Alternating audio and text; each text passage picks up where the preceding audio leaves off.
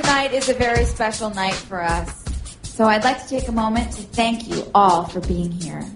The time that we've spent together over the years has meant so much. And without you, we would not be here tonight. Thank you.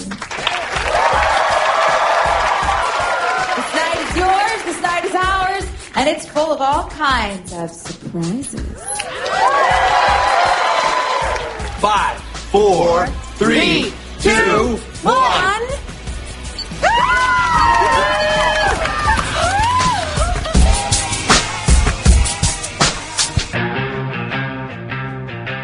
O Entre Rio acabou!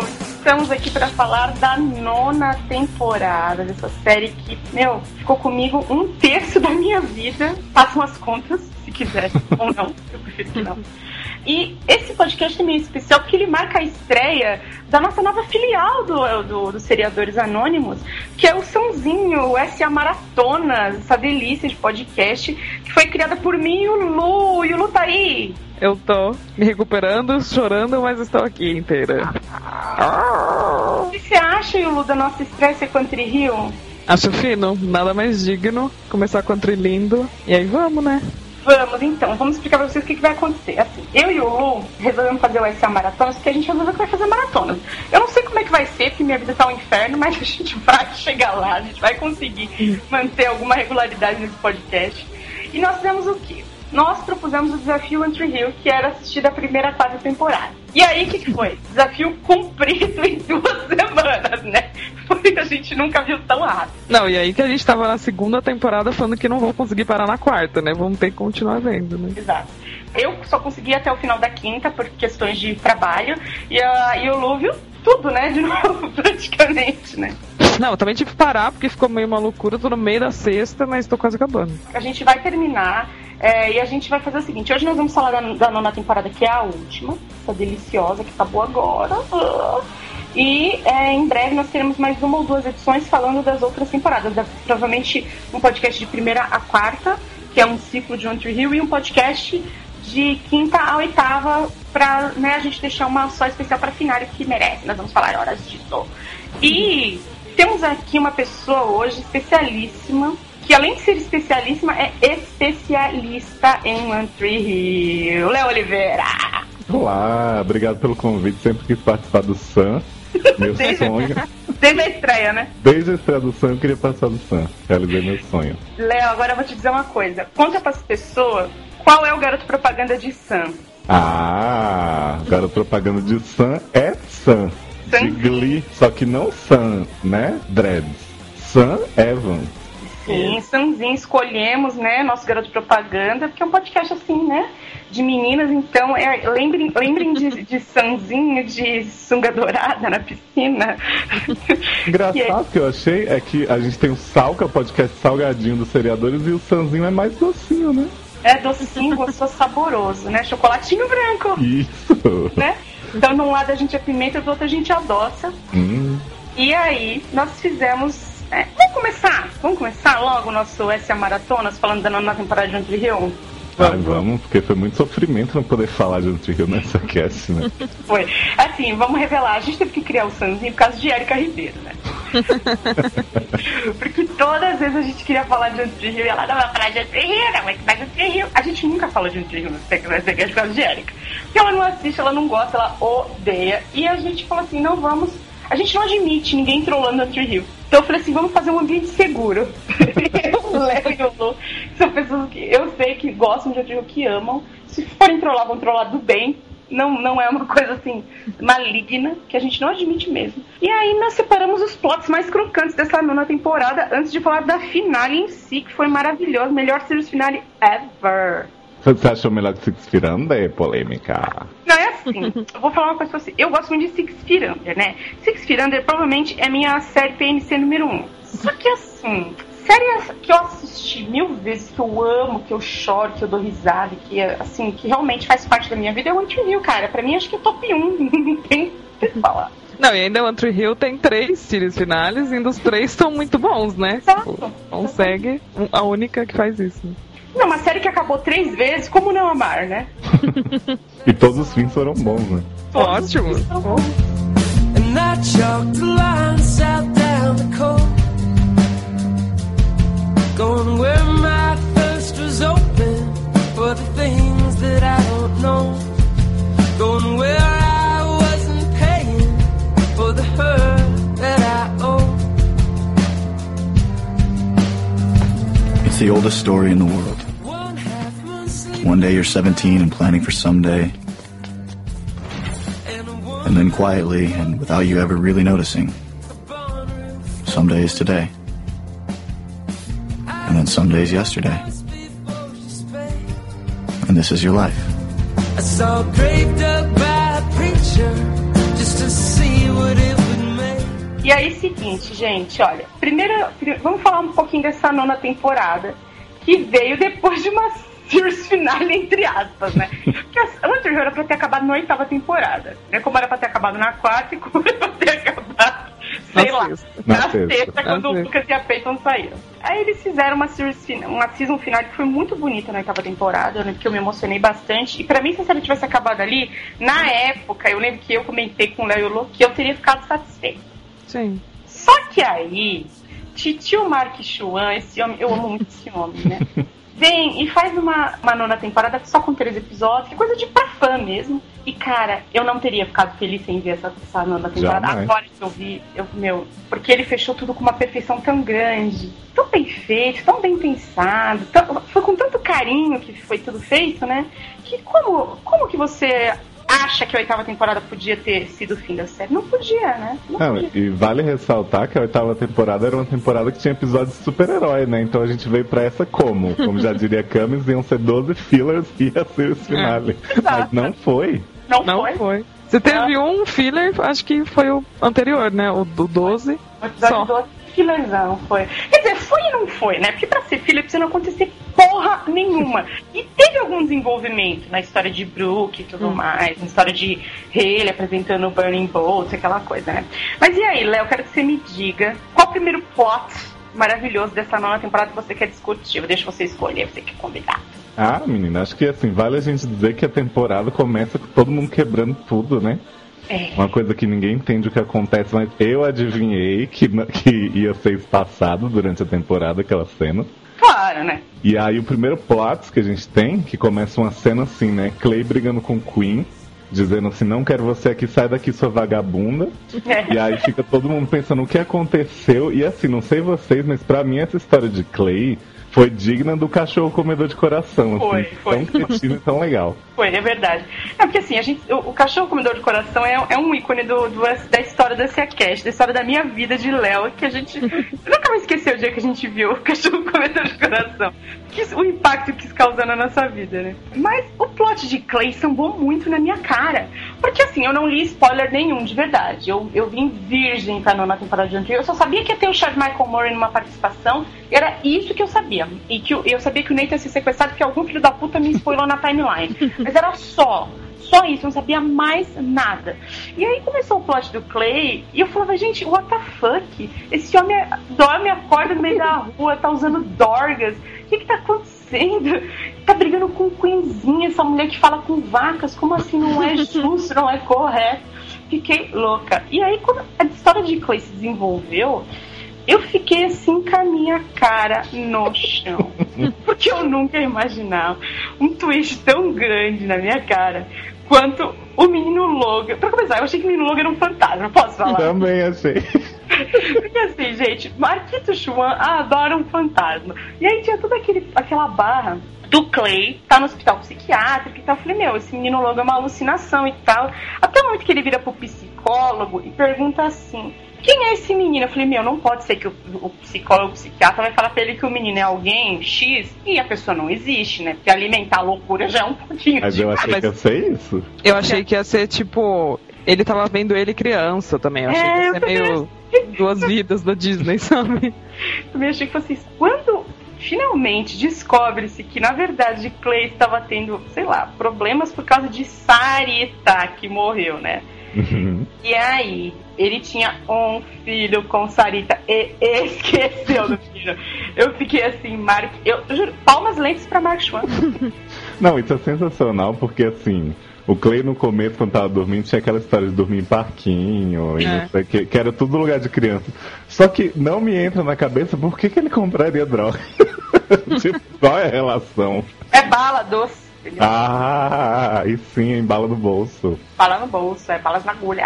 Não, mas eu sei que assim, eu achei, logo começou a desenvolver o Logan no hospital com os aviãozinhos, eu achei assim, vão revelar que o Clay tinha um filho com a Sarah, mas que o filho morreu e ele tá vendo. Eu não imaginei que fosse ser um menino que tivesse sido criado pelos avós. A única coisa que eu achei bizarrona dessa história do Clay é que assim, não foi nem a história em si, porque eu compro tudo que o Mark Schwahn vende, entendeu? Porque depois que teve um cachorro comer um coração e a baratinha brigando com o Dan Scott na outra temporada, naquela temporada com a Nanny Carey e tudo mais, tu aceita qualquer negócio. Acho que foi na 6ª temporada o lance da baratinha, né? Foi. Tu aceita qualquer negócio mesmo. Mas aí ele vem e me propõe isso e eu digo, cara, eu aceito e eu achei bom. Eu só não achei bom eles terem pintado o cabelo do coitado do menino, não achei necessário. Cada dia mais, né? Cada dia mais. Mas ficou bizarro, porque quando o moleque aparece pela primeira vez, você só vê, ele é castanho claro, o cabelo, né? Pra não parecer que tem semelhança. Mas quando o Clay descobre que ele é filho da Sarah, pronto, o moleque ficou loiro num nível absurdo. Sabe o que eu acho que é isso? É a visão do Clay mudando. Tipo, enquanto ele não tem ideia que o menino é filho dele, o cabelo dele tá ali normal. Aí quando o Clay vai enxergando, a gente vai enxergando junto com ele. Ah, imagine, gente. E o menino é muito bonitinho mesmo. Ele é fofinho. Não, e o que é mais bizarro é quando o bebê, quando o Clay lembra, o bebê que tá dentro do berço é igual ao Logan. Tipo, a carinha dele, o formato do rosto é muito parecido. É parecido, mas o bebê tem olho azul e o Logan grande tem olho... Mas olho escuro. Muda, né? Claro. Não, mas tirando essas pequenas bobagens que eu reparo mesmo, sinto muito, eu reparei até que os gêmeos da Brooke não estavam aparecendo ao mesmo tempo. Tirando isso, eu gostei da história e gostei que, junto com essa história do filho do Clay, eles foram lançando várias histórias de filho. Eu não sei nem se tá aí na nossa pauta, né? Porque você vê que eu planejei muito bem isso aqui. Mas professorinha... Como é o nome dela, da professorinha? Lauren. Professorinha Lauren estava grávida do ex-marido de Queen. Gente, isso foi um tapa tão grande na minha cara. Que ninguém lembra o nome, né? Não lembro o nome dele. David.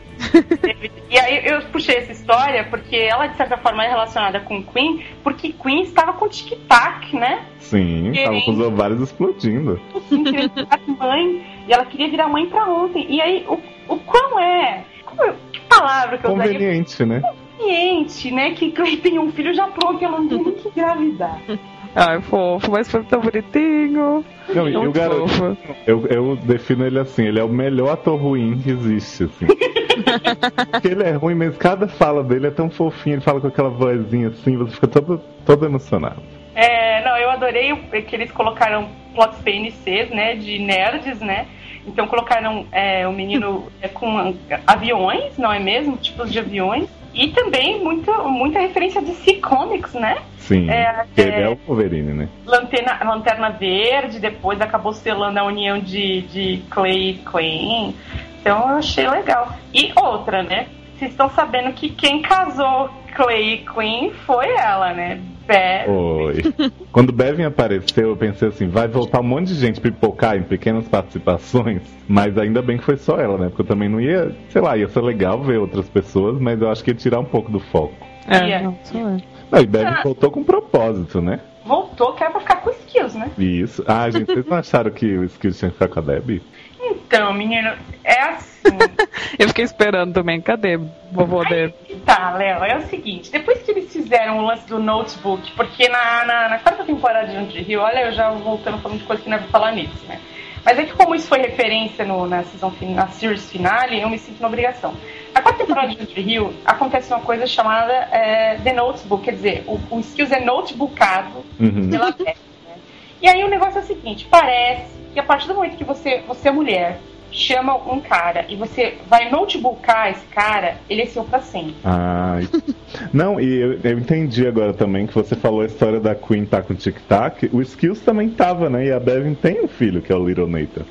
Little Nathan. Gente, eu fiquei triste que não apareceu nem Little Nathan e nem o Tim de novo, porque, o Tim. Será que Little Nathan ficou bonitinho? Porque tava, coitado, era uma criança bizarra, né? Era mesmo, era horrível.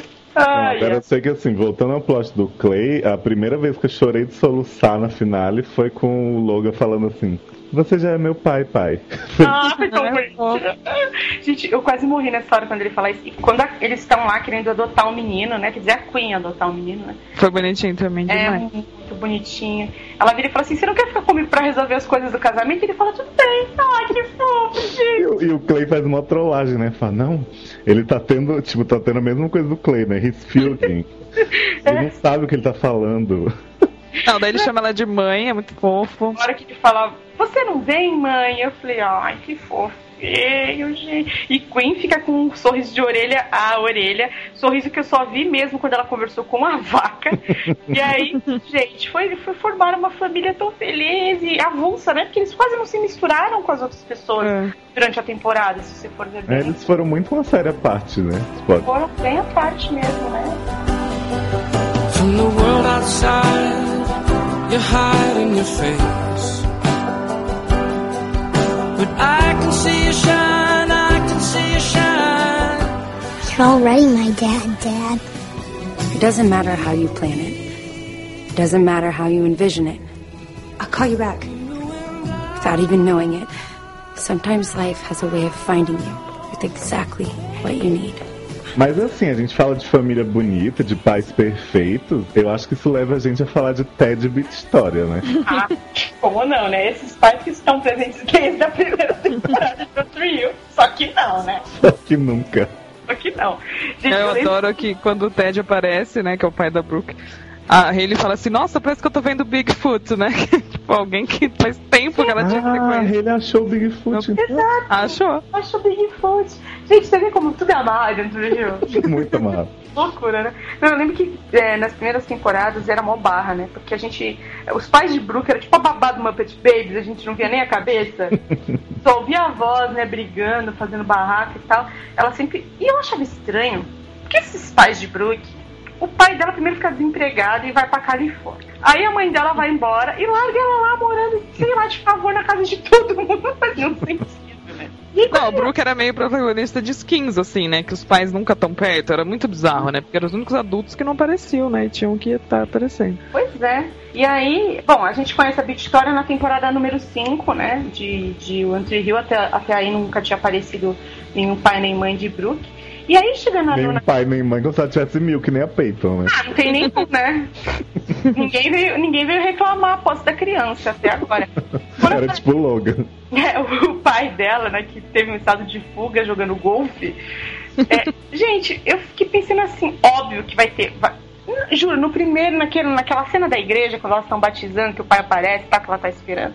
Eu falei assim, sabe como é que vai ser essa temporada? Vai ser assim, Vitória vai brigar com esse homem até o fim, vai chegar no penúltimo episódio, ela vai dar comidinha pra ele. E aí, eu juro pra vocês, escrevi isso na minha review, pode checar. Vai dar comidinha pra ele, e aí os dois vão adotar a Brooke novamente.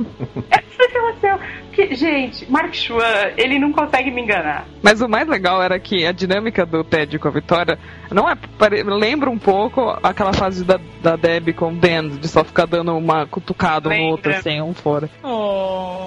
Logo que o Ted aparece na igreja, a Vitória dá uma tossida meio, ai, seu falso, não sei o que, ele fala assim, nossa, Vicky, tosse nessa sua idade é perigoso, vai ver isso, tipo, já chega dando, né, tipo, zoando ela o tempo inteiro, eles o tempo todo, então sempre era engraçado, né? Mas tava meio na cara, ó, falei pro Léo, no final, eles que vão casar, se bobear, e o casamento do fim da temporada vai ser deles, né? Não casaram, mas voltaram, né? E assim, quando eu vi a Big Story, quando ela começou a ficar mais solta e pegar os estilistas da Crossover Bros, eu pensava assim, cara, quem vão escolher pra ser o pai da Brooke que, tipo, chega ao nível de cretinice dessa mulher? E eles acharam eu tô perfeito. Perfeito. Que é o cara que só faz isso, né? Exatamente. Não, e é um velho musculoso, né? Eu acho sempre estranho o velho musculoso.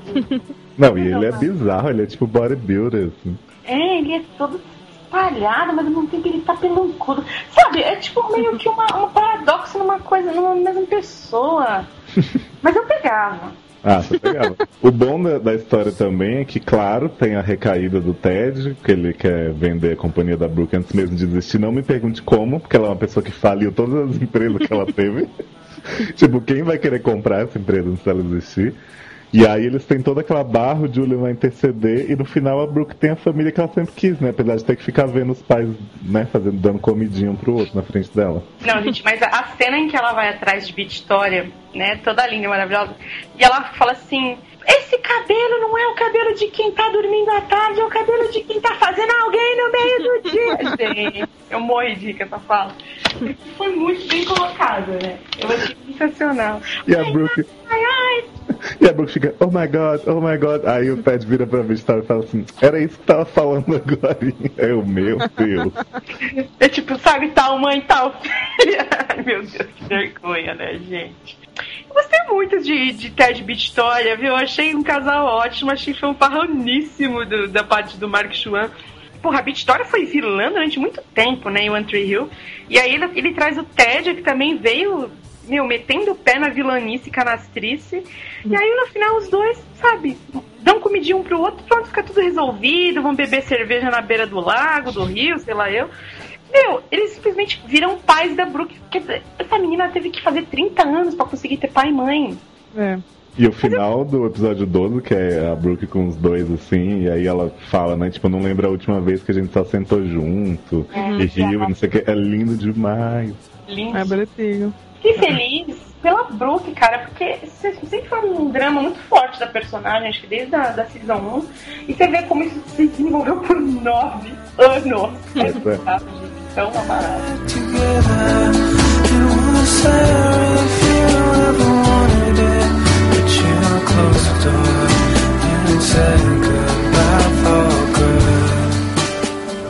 If you had a friend you knew you'd never see again, what would you say?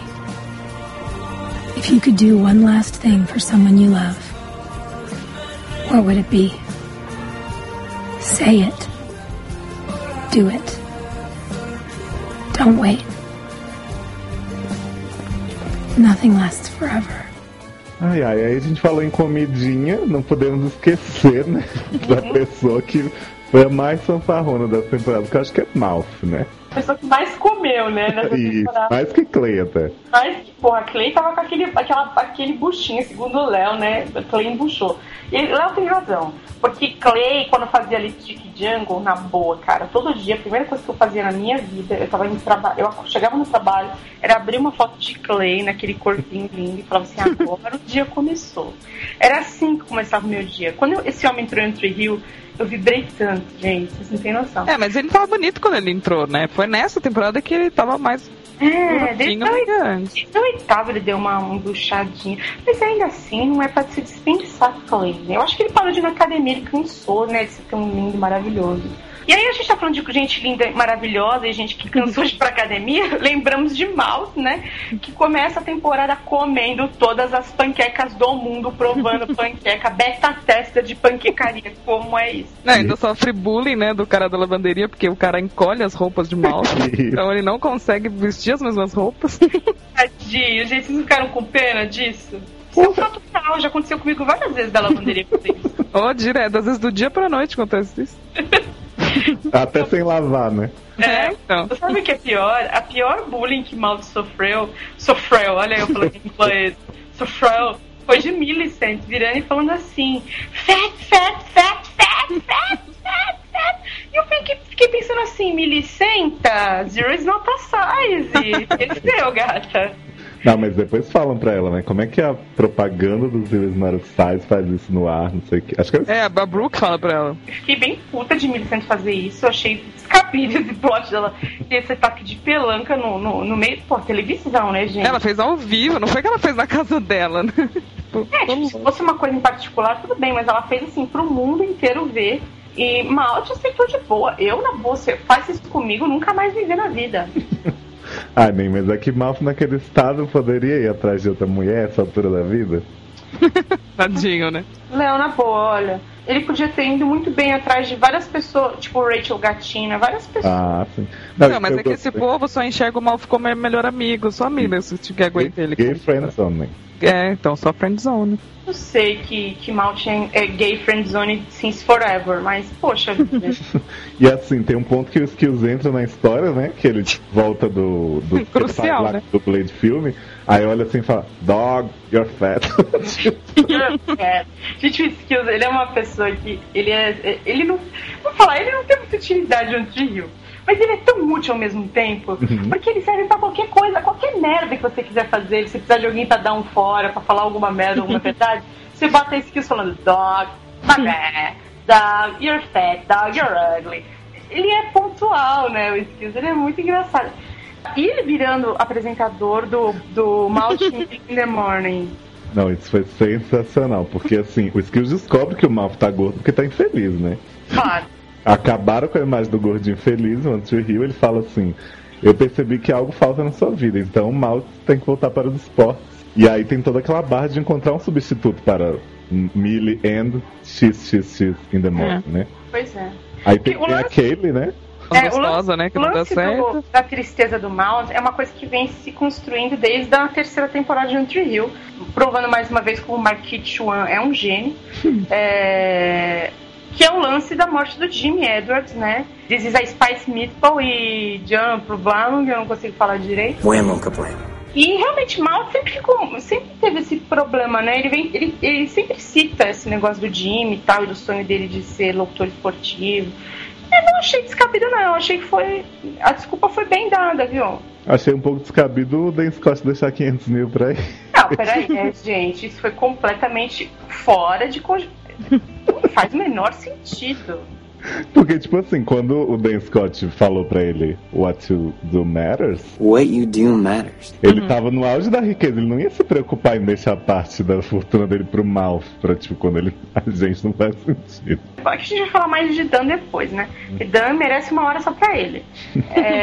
Ele vem nesse lance da redenção e tal, e aí eu acho que, sei lá, até que cabe, porque depois o Mal pegou o dinheiro e resolveu fazer uma bolsa de estudos, bolsa mérito, pra atletas e locutores esportivos. Isso, e 500 mil vai render pra caralho, né? Aí eu fiquei pensando, como é que o Mal vai sustentar uma bolsa, um programa de bolsa com 500 mil, cara? Nem vai durar um ano isso. O Mal não tá sabendo quanto tá caro a educação das crianças. E aí, chega no final, Millie senta, tá grávida de malte. Ou então comeu muita panqueca. A gente não sabe. Agora sim, eu acho que teve um ponto de virada essa temporada, né? Que a gente tava assistindo feliz, mas a gente tava assim, tá, né? Tipo, tem que acontecer alguma coisa assim agora, bom. E aí teve, que foi o Julian esquecendo o bebê no carro.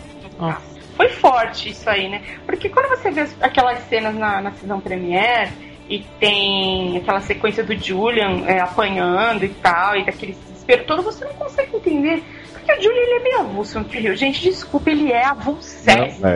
Ele é avulsíssimo, Léo, não tem jeito. Mesmo como par romântico da Brooke, ele é meio por fora dos núcleos. Sim. Não, ele é muito fofo, mas ele é tipo a Queen, sabe? Que não tem uma coisa própria, quase, uma história própria. Ele mas aí é que tá. Se você parar pra pensar, fora o Nathan, ele e a Brooke, todo mundo nessa temporada meio avulso.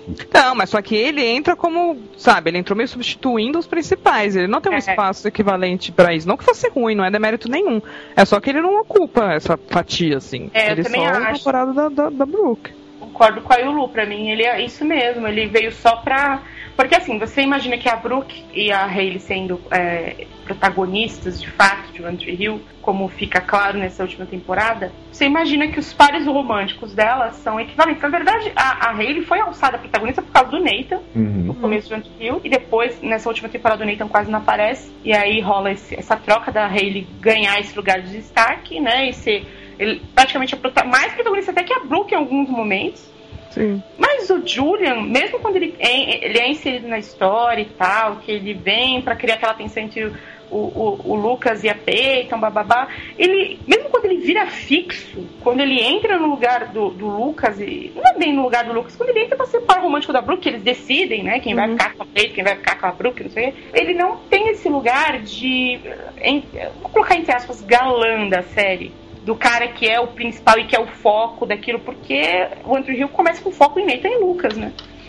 Isso vai mudando e vira Brooke, Hayley, Nathan, é uma coisa linda, né? Mas olha, eu gostei do plot dos bebês no carro, Do bebê, né? É. Não, é foda quando começa a temporada, ele tá apanhando, pedindo pra apanhar, tipo, ele tá sorrindo com aquilo. E aí você não entende nada, o que vai acontecer com o Julian pra ele pedir pra apanhar, né? E aí o episódio que ele esquece o filho no carro, nossa, é muito...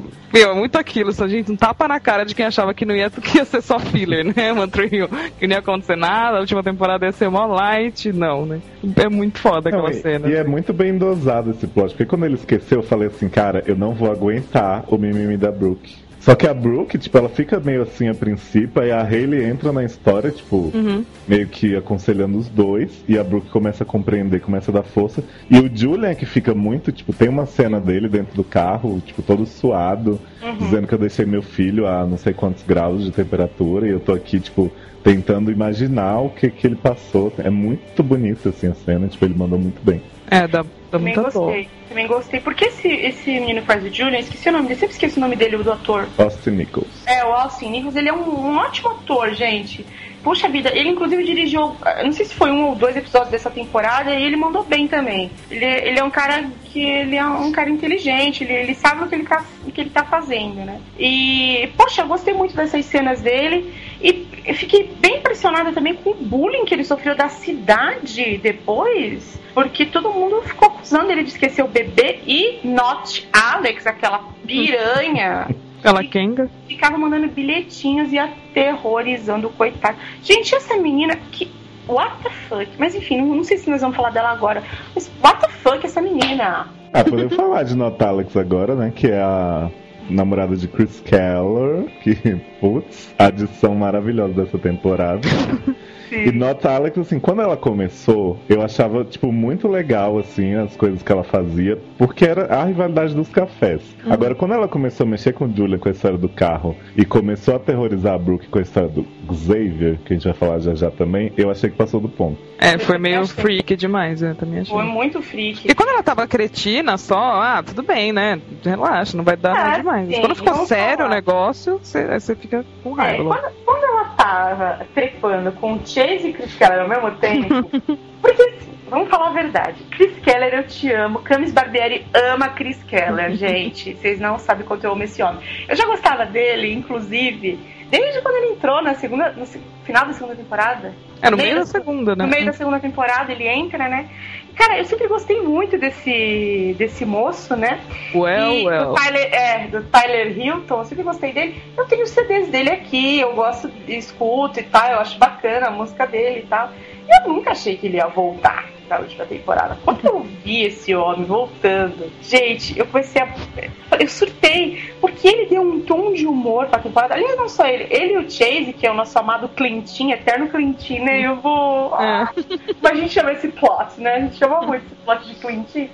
Os dois foram muito fantasmas da temporada toda. E ao mesmo tempo eles tiveram uma pegada de drama também. Mas como eu ri desses dois, cara. Como eu me diverti com eles. Foi muito bom. Porque sempre tem que ter alguém que vai cumprir o alívio cômico da temporada, que é pra gente não morrer de depressão com os outros boatos, né? E aí nessa, nossa, não podia ter escolhido melhor. Por mais cretino que pode ser, você fala, nossa, Chase, que é sempre aleatório, super. E o Chris Keller que voltou agora, então nem era pra você imaginar que ele conseguiria ter esse papel tão importante, assim, pra essa função. E ele teve. Foi engraçadíssimo. E os plots dele são mega bons. Tem o plot do Chris Keller escolhendo estagiária. Que é a coisa mais avulsa que eu já vi na minha vida, mas que eu pensei assim, meu Deus, eu preciso de uma série só com isso. Não, mas tipo, o Chris Keller já é muito, né, cretino, porque ele já chega separando o Chase da Alex. Então ele já manda ela embora numa turnê, lá melhora a música dela, ela some, daí o Chase fica só pra ele. Gente, posso falar? Eu adorei que essa piranha dessa Alex foi embora, porque assim, eu sei que Léo adora essa menina.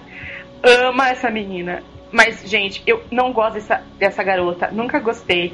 Porque ela tenta se suicidar e tenta destruir a vida de Brooke e Julian. Isso me incomoda demais. Sabe? Aquela coisa mexeu com Brooke, mexeu comigo. Eu não admito essa piranha se metendo no relacionamento de Brookezinha, de Julianzinho. Fiquei louca. Odeio ela pra sempre. Eu também nunca gostei dela. Quando ela foi embora, eu fiquei achando que ela ia voltar. Porque falei, né? Acho que vão trazer a mulher de volta. Quando ela não voltou, achei ótimo. Nossa, foi perfeito. Ela não voltou porque, na verdade, no final, o Chase ficou com o Chris, né, gente? Então, ia voltar só pra pegar os dois na cama, né? Mas olha, uma coisa que da menina que chama Jana Kramer, ela realmente saiu, ela ia fazer a temporada, mas ela começou realmente uma turnê, ela tá se lançando como cantora country. E aí ela foi fazer a turnê e teve que largar, sabe? Um negócio de comprometimento das pessoas. mas ela teve uma cena que realmente me impressionou, e eu vou comentar em nome dos meninos que assistiam One Tree Hill, que, ela fez uma cena de lingerie que eu falei palmas pra Janinha. Tá? Janinha, que corpinho dessa menina, gente. Lindíssima, perfeita. Não é toda mulher que pode fazer aquela cena, cara. Não é toda mulher que pode fazer. Shanna arrasou mesmo nesse começo da temporada. Ela tava assim, em sua melhor forma, eu diria. Ela tava muito bonita mesmo. Mas fora isso, fiquei feliz que ela saiu e que o final dela foi esse: vou fazer uma turnê, foda-se, Chase. E fiquei feliz também que não voltaram com Mia Catalano, porque eu não aguentaria de novo. Eu odeio Mia Catalano. Não, mas eu ainda prefiro Mia Catalano do que a Jenna Kramer. Não, eu prefiro as gêmeas. As gêmeas, essas gêmeas, elas foram tão retardadas nessa series finale que foi assim surreal. É porque elas são robôs. Mas elas sorriem, né? No final. Então elas são anjos. Elas quase não falam, né? Aquela coisa freak. Não, e eu gosto que Chase vira e fala assim: eu não estou mais tendo encontros com mulheres. Eu falei, mas com homem, bebê? Não, na hora que ele falou isso, eu falei, ele vai pegar o Chris até a finale, não tem dúvida. E o Chris que volta, né? E fala assim, como é que é?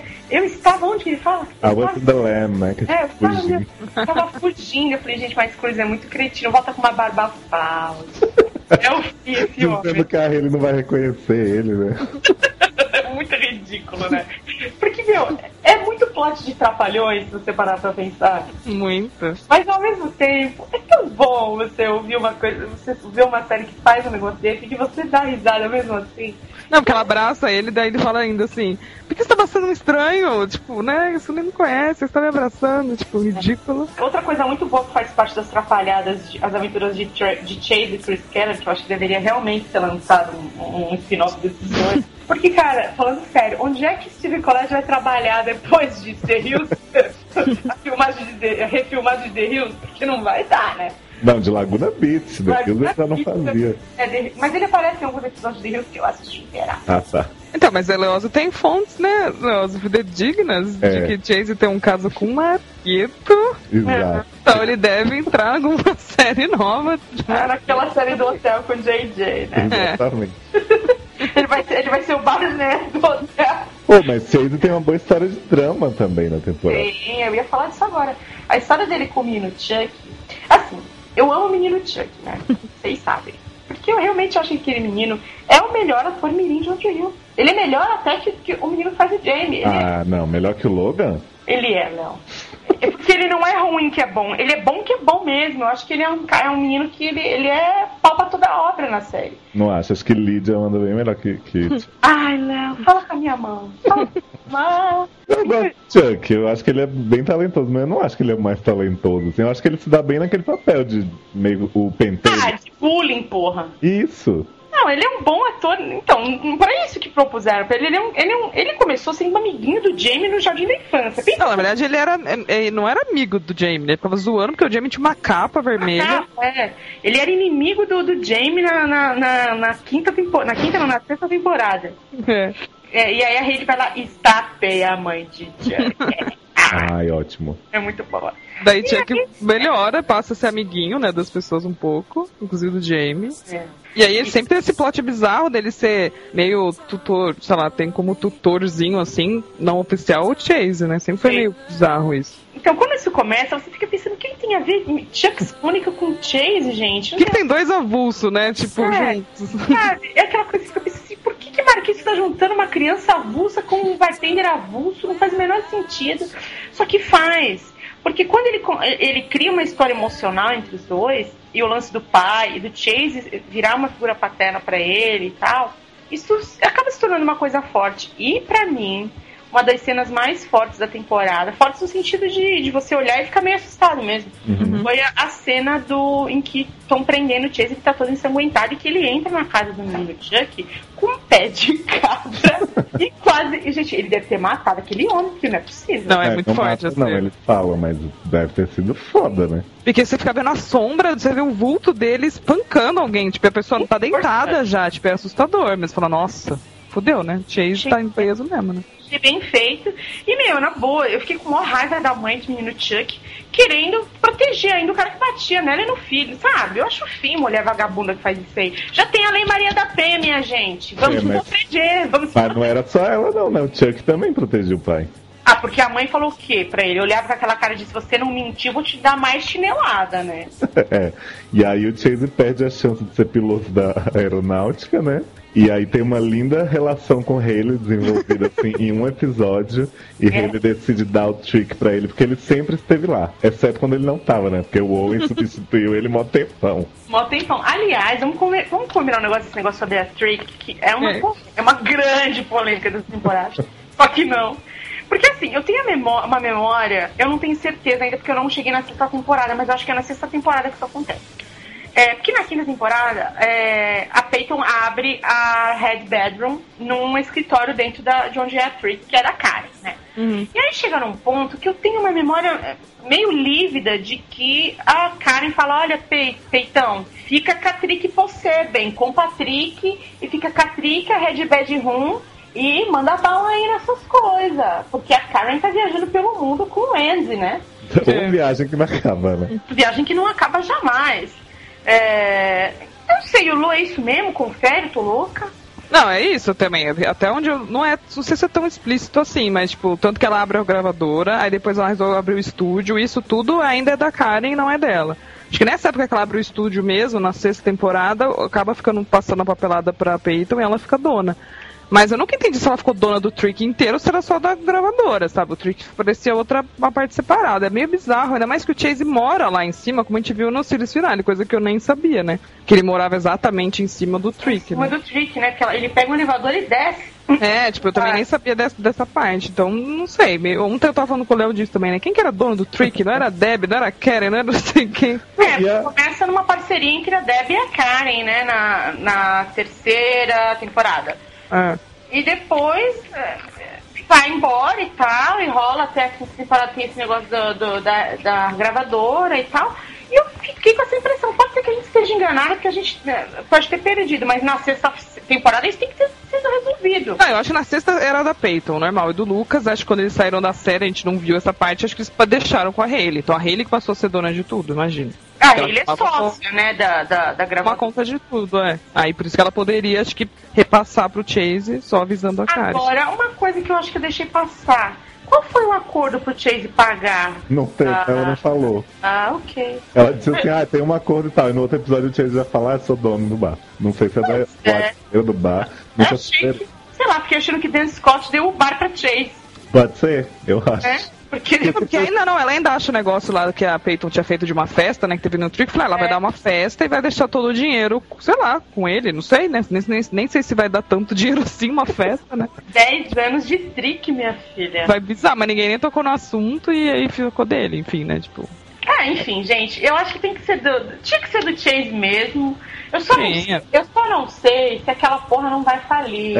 Porque com os drinks do Chase, que todo mundo que bebe dá um tapa na cara dele. Gente, posso falar? Eu achei essa sequência dos tapas sensacional na finale. Porque é assim, esse lance da bebida do Chase sempre foi uma piada recorrente. Chegou uma hora que até me enjoou. Eu comecei a reclamar e ela falava assim, não sei por que você reclama dessa piada. Eu também não sei. Porque essa piada é uma das melhores de One Tree Hill. Eu admiro. É maravilhosa. E quando eles pararam de fazer isso todo episódio, eu achei falta. Não, mas é porque a primeira piada, quando ele começa a trabalhar no bar, ele não sabe fazer nada. Daí a Mia Catalano ensina ele a fazer uma bebida. A primeira lá que ele tem que vender na quinta temporada, ela que ajuda ele a fazer uma bebidinha azul lá com guarda-chuva. Então ele já não sabia fazer porra nenhuma nunca, né? Muito mitologia da série. E ele não sabe até hoje, né? Até hoje. Toma uns tapas na cara. E um tapa muito bem feito, né? Tipo, doeu em mim. Nossa, na hora. As pessoas, o Clay e o Chris Keller, nossa. Chris Keller deram com vontade o tapa nele. E olha, cara, gostei, enfim. Não tem o que falar, né? Foi muito boa a trajetória dessas pessoas na nona temporada. E na série, e você pensa assim, porra, o Chase é um cara que entrou na quarta temporada, acho que lá pra final, metade da quarta temporada, pra ser um cara do Clube dos Virgens, do Clean Team, melhor plot ever, né, de One Tree Hill. E ele era tão avulso ali e tal, e depois ele volta, você fala, por que estão voltando com esse cara que nunca teve destaque?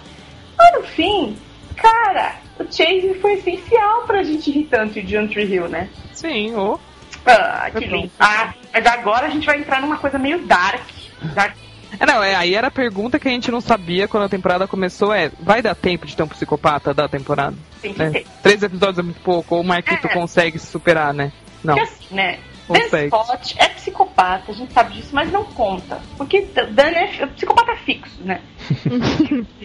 E aí eu fiquei nessa dúvida. Falei, porra, One Tree Hill não é One Tree Hill sem ter um psicopata. E aí veio o Psycho Xavier, esse maravilhoso que espancou o Brook. Engraçado que eu lembro que na época que ele espancou o Brookzinha, eu achei que ele tinha estrompado o Brook. Ah, que horror. É, porque foi uma barra, né? Foi uma coisa que Brook ficou escondido durante 1 mês e meio na Batcaverna, né? É, mas você sabe que Brook não tem mágoa dele por ele ter batido nela. Tem mágoa porque ele matou o personagem mais importante de One Tree Hill, né? Quentin Tarantino. É, exatamente. Só que aí o Marquito conseguiu construir, tipo, a volta do Xavier mais creepy ainda também. Porque ele faz umas caras, aquele ator, que socorro, gente. Não, e no começo, tu fica na dúvida mesmo se a Brook tá sendo paranoica, né, dele tá voltando e ele realmente tá recuperado pelo sistema, né, de justiça americana. É, porque também ele foi preso, ele tá preso porque ele bateu nela. Ninguém conseguiu provar que ele tinha matado o Quentin, né? Por isso que ele tá pra sair, né? Exatamente. Nossa, mas ele ficou mó tempão só pra quem bateu numa pessoa, né? Da sexta até a nona ainda teve passagem de tempo. Mas é porque ele sequestrou a Samantha, então, tipo, ele fez algumas coisas não tão graves quanto matar alguém também. Né, cumpriu 1/3 da pena, foi liberado. E aí, menina, a hora que esse homem volta, você fica com medo e tal, e ele quer ir trabalhar com a Brook, e a Brook fala que não sei o quê. E aí, gente, posso falar, eu fiquei realmente com medo dele, porque aquela cena em que ele aparece botando a musiquinha no quarto dos gêmeos, dos Baker Boys, eu falei, vai se fuder, Marquito. Sim, foi muito creepy. Sabe, já quase matou as crianças. Pra começar, eu lembro que na sessão premiere, olha, isso eu preciso te lembrar, tem uma cena de Brook dirigindo o carro de madrugada, e eu jurava que ela ia bater o carro e matar as crianças. Já começou aí. Não, eu achei que ele ia atropelar o Clay, né? Fiquei um sonâmbulo, ela dormindo, dormindo em pé. Falei, pronto, atropelar o Clay vai ser uma tragédia de One Tree Hill, né? É, depois, o Julian quase mata a criança cozida. A vapor. Aí depois vem Chico Xavier. Porra, ligar a musiquinha pras crianças na madrugada. Fiquei apavorada, gente, com aquilo. Sabe, acho que não se mexe com criança, Marquito. É, inclusive a gente não sabe se os gêmeos sobreviveram, porque só aparece um no finale, né? Às vezes. Não, na series finale aparece os dois numa cena que a Brook tá dando aguinha pros dois, né? Aparece um do lado do outro, mas... Sim, mas tô falando grandes, a gente só vê um, vai que o outro morreu. Porque o outro fez operação de sexo e virou mulher, né? É óbvio, aquela cena em que Julia olha e vê os seus 2 filhos, um homem e uma mulher. Né? Ai, mas de verdade, Xavier, quando ele tá atrás da Brook naquele estacionamento, fiquei apavorada.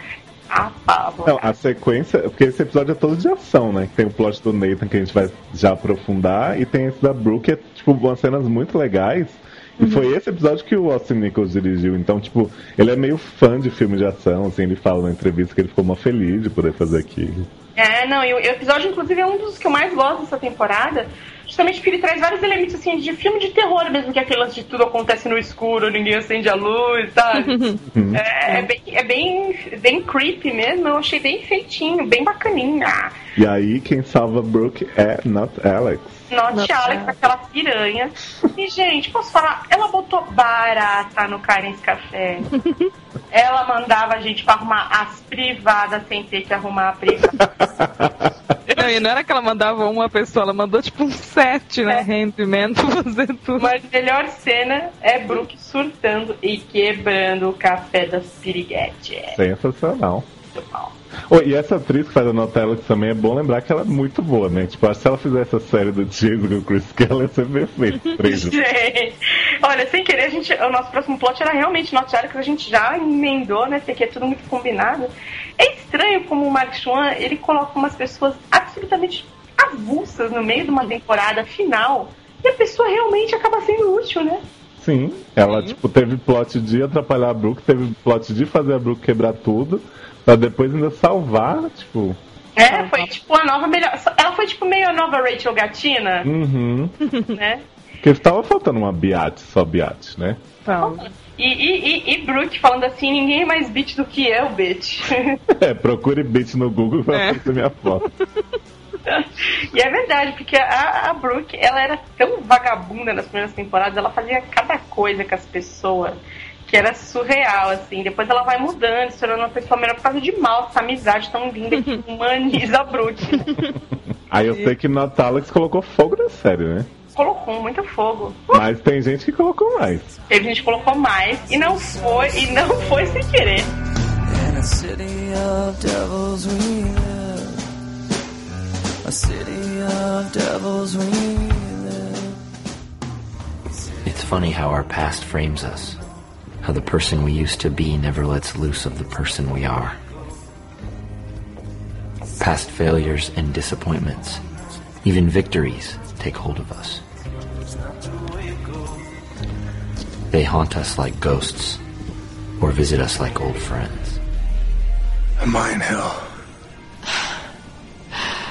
Not yet. You can't kill Dan Scott! Don't worry, little brother. You're my +1. You kill me, you fill me up, but just to watch me break. Hey, hey, hey. I know what I should do, but I just can't walk away.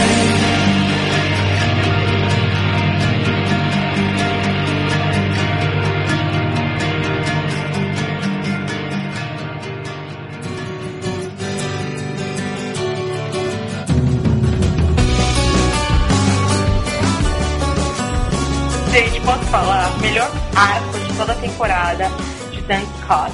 Esse homem que é o meu... Cara, ele é meu personagem favorito e o meu vilão favorito de todas as séries que eu assisto. Não, ele é excelente. Eu tava discutindo com a Eulu um dia que eu me irritava um pouco que toda temporada o Dan morria, mas não morria, né? Você não morre, o Dan é imorrível, imatável. E aí ele aparece essa temporada porque, tipo assim, ele passou um tempo bem avulso na série, ele apareceu pra fritar hambúrguer, dar conselho pra Queen e vez ou outra fazer alguma coisa, né?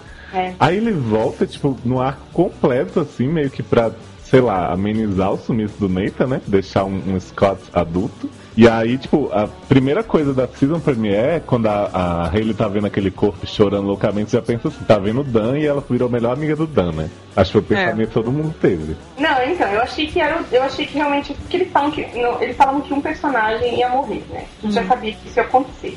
E aí ficou aquela dúvida. Ah, vai ser o Dan, vai ser o Nathan, quem vai morrer? Porque era um dos dois. Porque naquela cena que tava a Hayley vai lá olhar e fala assim, só pode ser um dos dois, né? Mas o que eu realmente achei que naquela cena, eu achei que a Hayley não tava reconhecendo ninguém, entendeu? É que foi muito bem editado e a impressão que dá é que realmente ela tá sofrendo muito, porque ela encontrou alguém que ela ama, que está morto e que ela é e que ela tá, né? Mas se pensar, a atuação dela se aplica em ambos os casos. Em ambos os casos. Ambos os casos. Mas o que realmente me chamou a atenção é que quando mostra o incêndio, né, na hamburgueria fantasma de Dan Scott, e gente, aquele lugar ficava no meio da areia, ninguém ia naquele lugar. Era tão bem frequentado quando é Close of Bros e quando vai ser o Baker Boys. Exato. Toda vez que mostrava lá era sempre o Dan limpando a grelha, né? Tipo, não sei como que tava suja a grelha se ninguém pediu um lanche naquela merda, né? Acho que ninguém pedia o lanche porque a grelha nunca ficava limpa. Eu não sei, entendeu? Eu sei que era um negócio assim. E aí, quando isso aconteceu, eu falei assim, óbvio que foi o Dan Scott que incendiou só para ter lanchonete, para poder se aproximar de Nathan, de Hayley, de seus netinhos, né? Porque depois de ser rejeitado pelos filhos, com razão, vamos combinar, né? Ele foi buscar essa redenção e as únicas pessoas para quem nunca tinha feito nada são as crianças, né? Ele sobrava pra ele. Mas a trajetória do Dan nessa temporada final, ela é fenomenal e eu acho que é por causa dele que a série não teria acabado tão bem na 8ª temporada pra mim. Porque eu sempre achei que o Dan merecia um final, assim, digno de Dan Scott, esse homem tão... Né? Mas é legal quando ele volta, a gente fica achando que quando o Nathan é sequestrado, a Hayley começa a achar que foi o Dan que fez alguma coisa. Porque a Hayley fala assim, quando o Nate voltar, você vai ter que ir embora. E aí o Jamie fala assim, você vai ter que ir embora? Ele fala, não vou pra lugar nenhum. E aí o carro levando o Nathan. Então é muito assim, que creep, ele vai fazer alguma coisa com o Nathan, né?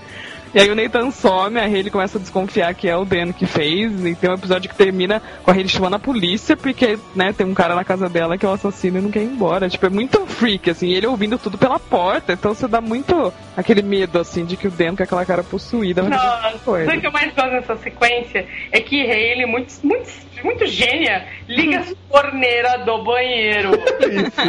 Isso vai proteger ela de alguma coisa. Alô, Hayley.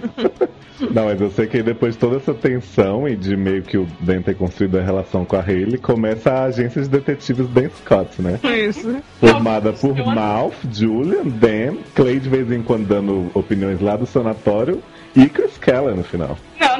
Você esqueceu de uma agente importantíssima que é Hayley Piranha. Sim, Hayley com as roupas da Deb, né?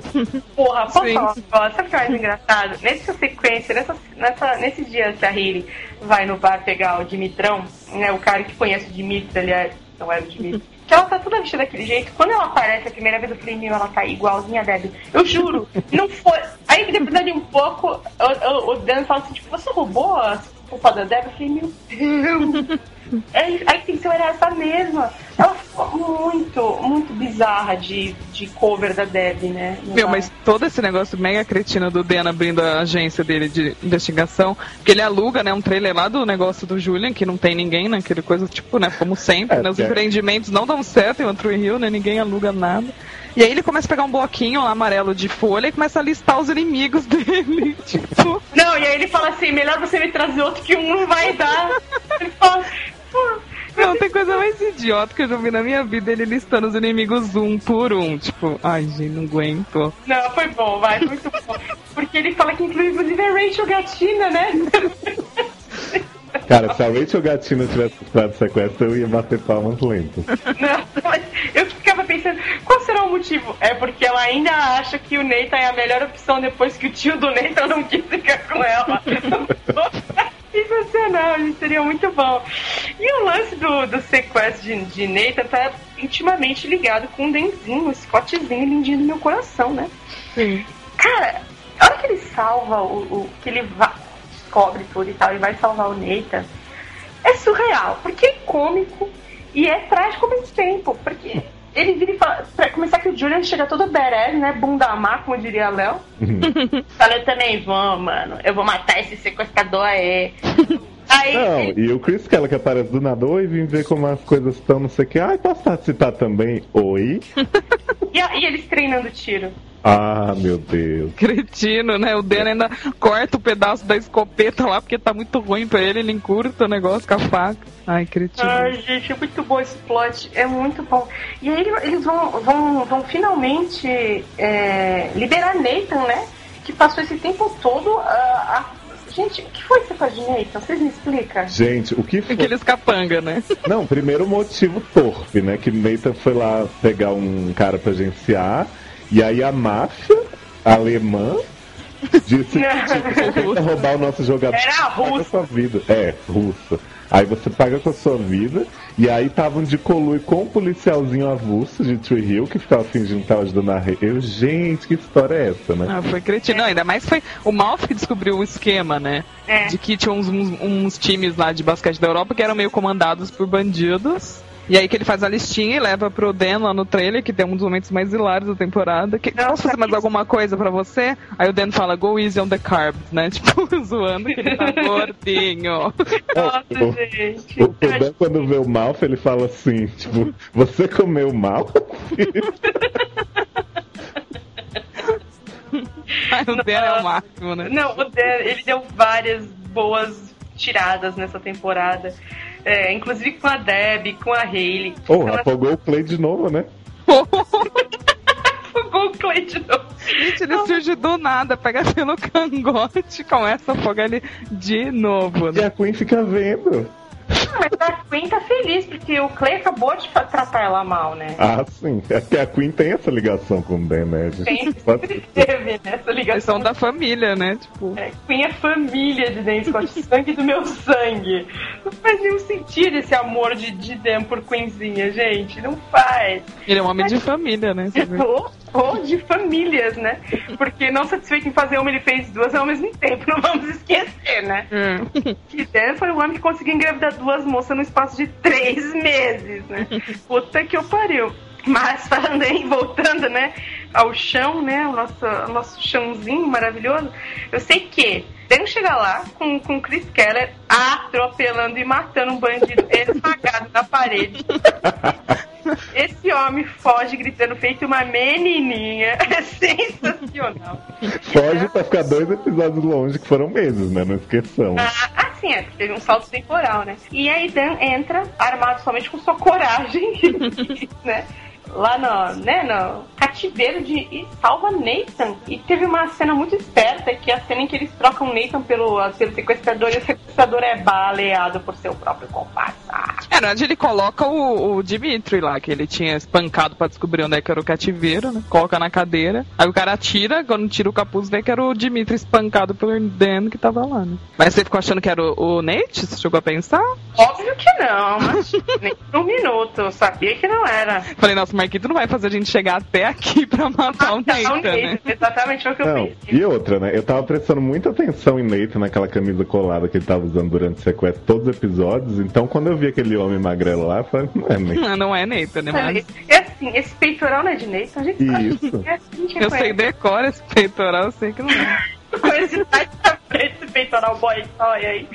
Ai, a gente é parado por Nathan. Imagina, né? Aliás, falando nisso, aproveitando o ensejo, fiquei bem puta que Nathan não participou de todos os episódios, viu? Queria fazer fiquei também. Eu também. Quem não, né? Até porque eu achei que... Não lembro nem se teve shirtless e Nathan nessa temporada. Teve um shirtlessinho na final dele deitado de costas. Foi de costas, não conta. Eu acho que assim, James LaFord estava em sua melhor forma com esse cabelinho, né? Então é um pecado ele não ter aparecido direito em shirtless na temporada. Nossa, posso falar, o James LaFord com esse cabelo assim, raspado, e aquela barba por fazer, e imenso de cabelo. Tava lindo. Tava lindo não, tava maravilhoso, perfeito, delicioso. E é um pecado ele... Gente, produtores aí, contratem Jamesinho que eu vejo qualquer coisa que ele fizer. Pode ser até série PNC, de preferência, né? Porque aí vai ter cenas do sexo. E aí a gente assiste. Mas assim, aí quando o Nathan é resgatado, leva pro melhor episódio de One Tree Hill da vida, segundo algumas pessoas, que eu não acho assim tão melhor que tudo, mas acho muito bom. Não, eu acho que é o segundo melhor. Qual que é o primeiro? De drama, Léo. Entendi. Entendeu? Porque eu tenho uma lista muito grande de episódios que eu amo em One Tree Hill. Eu tenho uma lista de 187 episódios.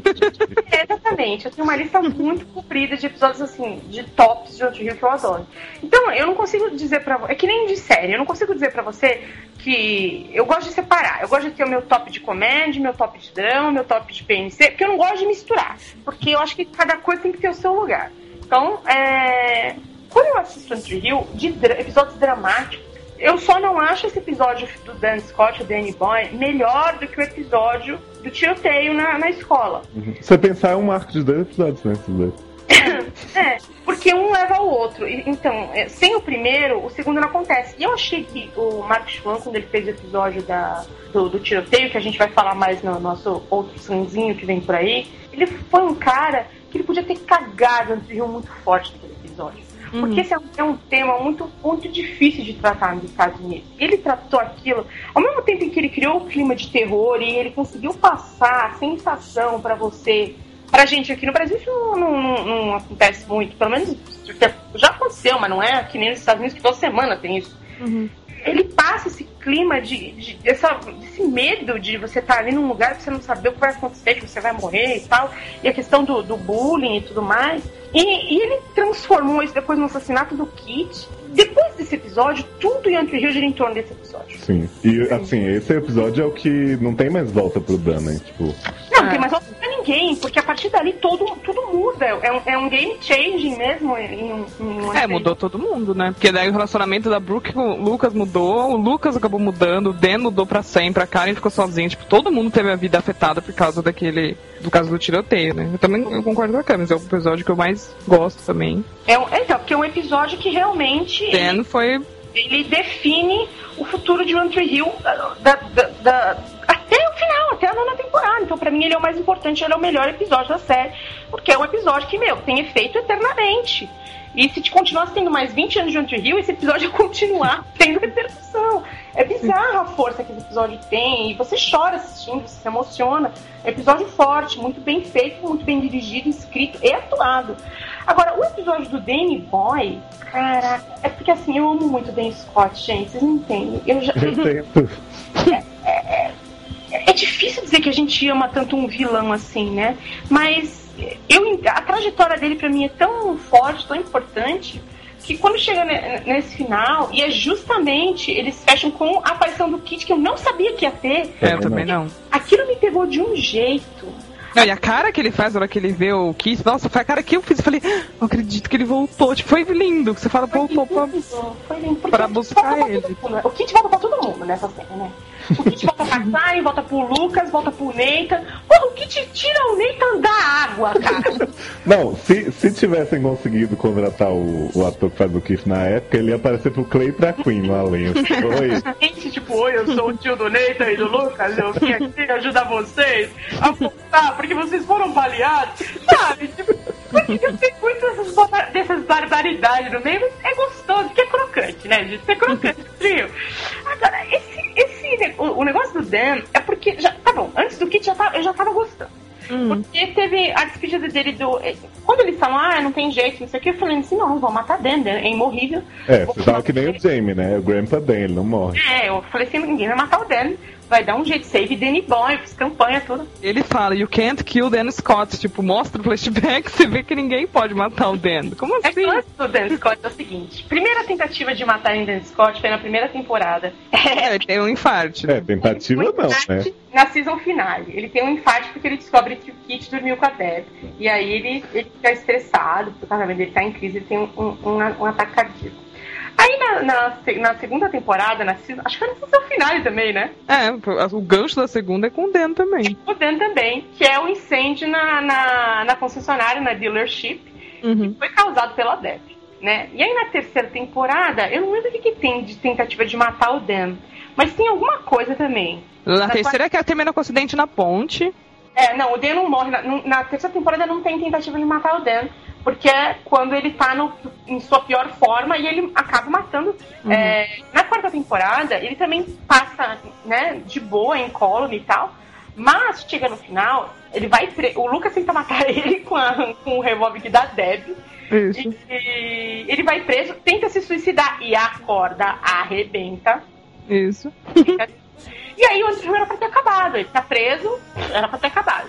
Aí depois tem o lance do coração, tem o transplante do cachorro come o coração, tem o lance de ter a cirurgia numa cidade, sei lá, da Tailândia, do México, sem anestesia, o peito aberto. Não, a Nanny Deb atropela ele também no final da quinta, tipo. Nanny Carey. A Nanny Carey. Atropela ele no final da quinta temporada. Então, quer dizer, tem muitas tentativas de matar o Dan Scott e ninguém consegue. Por isso que eu achei que ele não ia morrer. Eu falei, não podem matar dele. Mas se você parar pra pensar, não tinha outro jeito de encerrar o personagem. Não tinha mesmo. Dar uma redenção pra ele e finalizar toda a trajetória dele, se não fosse pra ele morrer no final, reencontrando o irmão e sendo perdoado. Tem uma coisa muito bonita que ele tá lá na cama de hospital e, tipo, o tempo inteiro passando flashback de todo mundo que ele fudeu a vida, né? Aí o Nathan fala assim, os seus amigos e sua família estão aqui pra te ver. E aí ele fala, tipo, achei que eu não tivesse mais nenhum. E aí tem a despedida com a Deb, que é cretiníssima, tem com o Jamie e a Lydia, que é tipo o maior momento assim que você fica com aquele nó na garganta. E tem a cena dele com o Nathan na quadra, que foi só na imaginação dele, mas foi lindo, né? Tipo, finalmente os dois jogando uma partida juntos. É mais ou menos aquela coisa da Brooke com os pais, sabe? Tipo, dos dois estarem passando um tempo juntos, mas sem obrigação, sem ele estar tipo, pressionando o Nathan pra ser um grande jogador, só os dois tendo um momento. Foi muito bonita essa sequência do Dan jogando com o Nathan e tal. E aí muita gente falou assim, achei um absurdo que o Lucas não veio. Gente, não era pra vir. Não fez sentido ele não tá, eu também acho. O Lucas apareceu só no lance do sequestro do Nathan, uma participação ridícula, desculpa. Era melhor não aparecer, né? Era melhor não aparecer mesmo. Ele veio com aquele cabelo encebado. Ele, na verdade, só encontrou com a Hayley no aeroporto, pegou o Jamie e Lidinha e levou pra sua casa. Não, foi ridículo. Pegou na mão de Hayley e falou assim, tudo vai dar certo. Ele trouxe as crianças de volta, mandou pela aeromoça, né? Exatamente. Despachou. Essa participação do Chad Michael Murray, eu acho que se é pra fazer cagada, não é melhor não fazer. Faz direito, entendeu? Não, eu acho que você trazer o Lucas de volta pra ele não ter pelo menos uma cena com a Brooke, uma cena, sei lá, com o Nathan não ia dar porque tava no meio do sequestro, mas uma cena com a Brooke, uma com o Ben, uma com a Hayley, não traz, sabe? Exatamente. Porque, toda a história de One Tree Hill é essa coisa do irmão, né? Primeiro do Dan, né? com pais, filhos e irmãos, né? Esse negócio dele com o Nathan e tal, ao mesmo tempo que tem o Dan e o Kit, e eles tentando mudar essa saga, né, que eles tinham tudo pra acabar como o Dan e o Kit, né, um matando o outro por aí. E não acaba assim, eles viram amigos e tal. Quer dizer, eles eram tão ligados. O Lucas, na época da faculdade, foi pra mesma faculdade de Hayley e Nathan, só pra ajudar a cuidar do sobrinho. E aí, agora, ele, sabe, nem o irmão é sequestrado, ele vem e fala assim, não, vai dar tudo certo. Ah, nem lava o cabelo pra encontrar com a cunhada, não. Isso aí foi tipo... foi bem porquinho, eu também achei. Foi ruim, né? E todo mundo, por que ele não veio despedido dele, não sei o quê. Olha, essa parte eu realmente não acho incoerente. Fez sentido. Não, e mesmo se eles conseguissem fechar pra 5 episódios, ele não ia se voltar pra ser despedido do Dan, gente. Não tem porquê.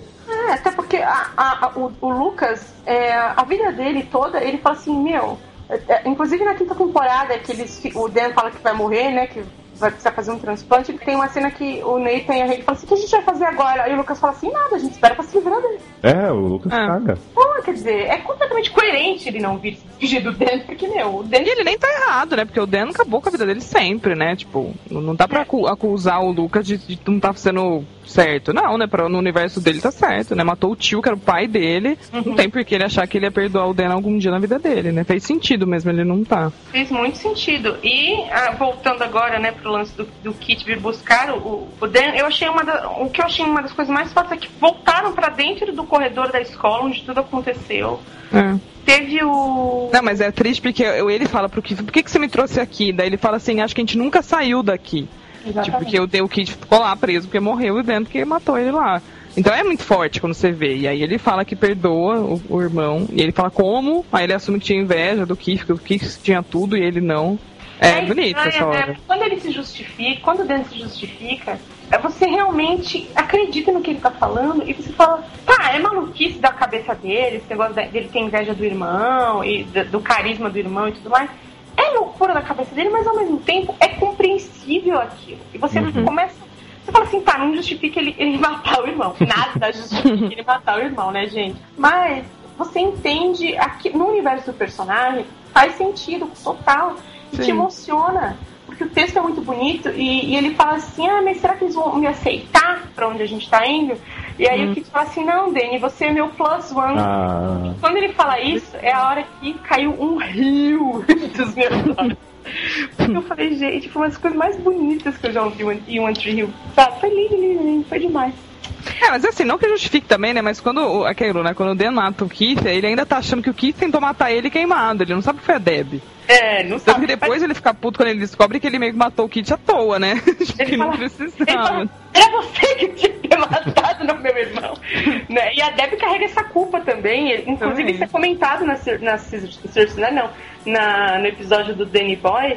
Que ela fala, eu sei que né? Porque, a Deb é foda também. A Deb faz cada cagada ao longo dessa série. E ela fala assim, porque ela se sente culpada, porque se ela tivesse sido honesta, né, o Kit não teria morrido. Mas é aquela coisa, né, com um marido maluco, como é que vai ser honesta? Porque o Dan é completamente pirado, né, cara?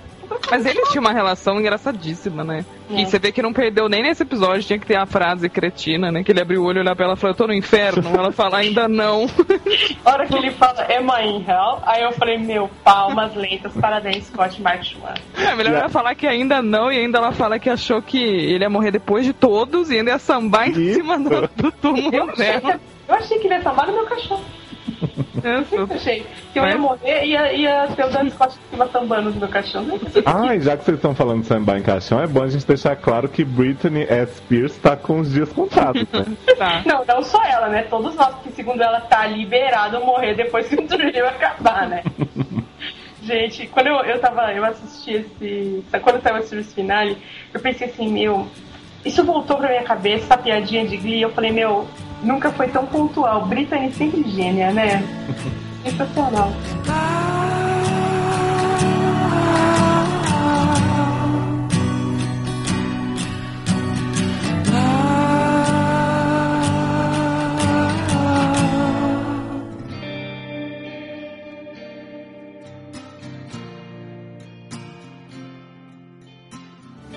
I'm proud of you, Brooke Davis.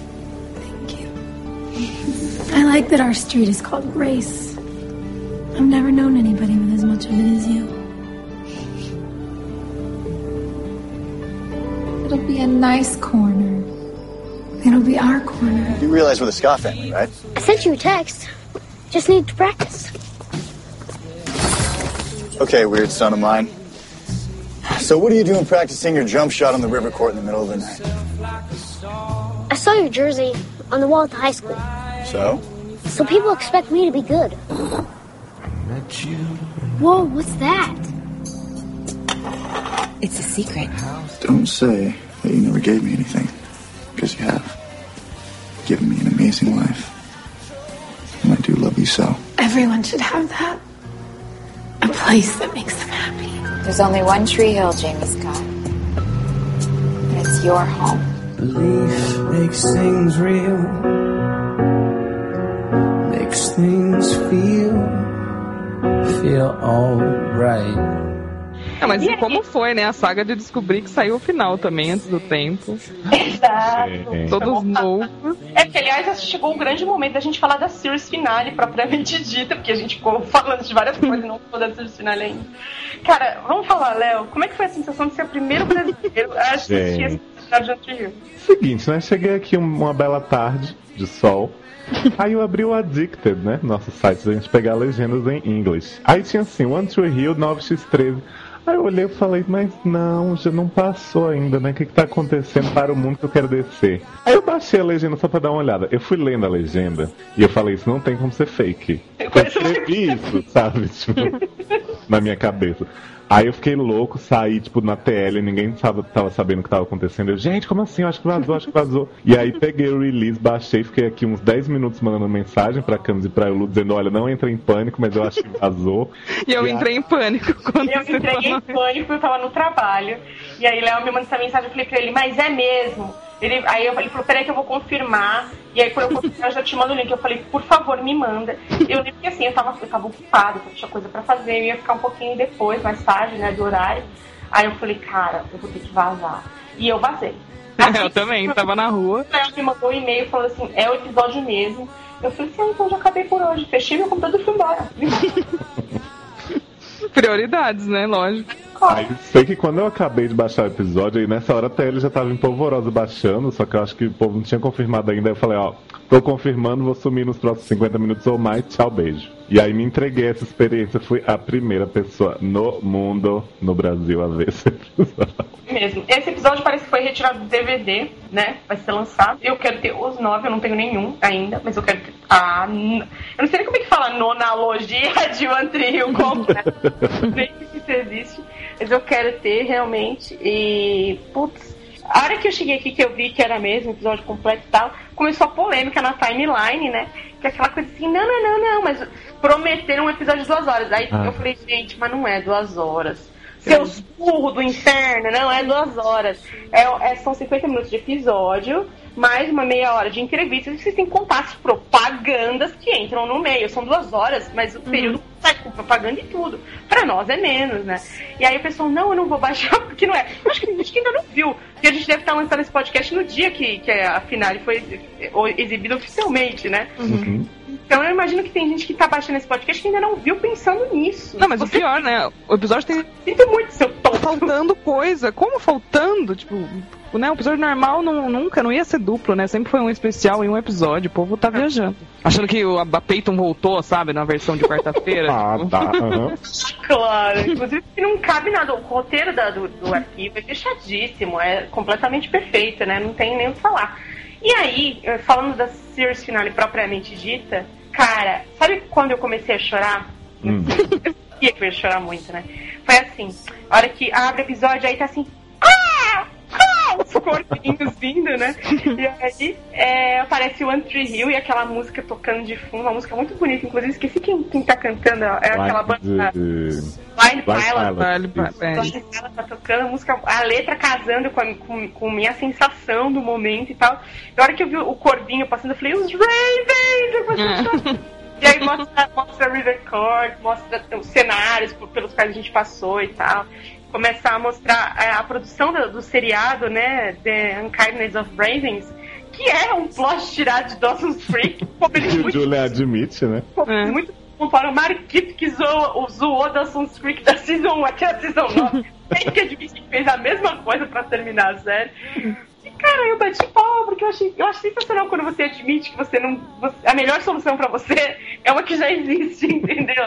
E foi muito bom, cara. Eu chorei muito com o Brooke no corredor, lembrando das cenas dela no dia que ela tá deixando no dia que eles estão saindo da escola, que ela tá deixando a presidência do conselho estudantil e tal, e Hayley fazendo a wishlist dela, querendo voltar com o Nathan. Nossa, mas Nathan jogando bastante novinho, muito diferente, gente. Não, os flashbacks foram muito bem feitos, tipo, o da Hayley olhando pela janela, era a mesma cortina, gente, sabe, da época. Foi um mau cuidado, sabe, de mostrar que ela tava, tipo... As roupas da Brooke eram as mesmas. Não, foi perfeito, assim, foi muito bem feitinho, assim, e não tinha nem 13 minutos de episódio, eu já tava chorando, porque pensando, última vez. 1 minuto e 37, eu estava passando mal. 1 minuto e 37. Eu comecei a chorar nessa hora, mas eu tive que pausar o episódio no minuto 3, que é porque eu tinha que limpar o olho, porque eu não conseguia ler mais, não conseguia ver mais nada, daí tive que pausar. Essa mesma. Inclusive, eu acho que eu acho que não, porque o Léo também não fez a maratona com a gente, assim, e ele chorou tanto quanto nós. Quando a gente faz a maratona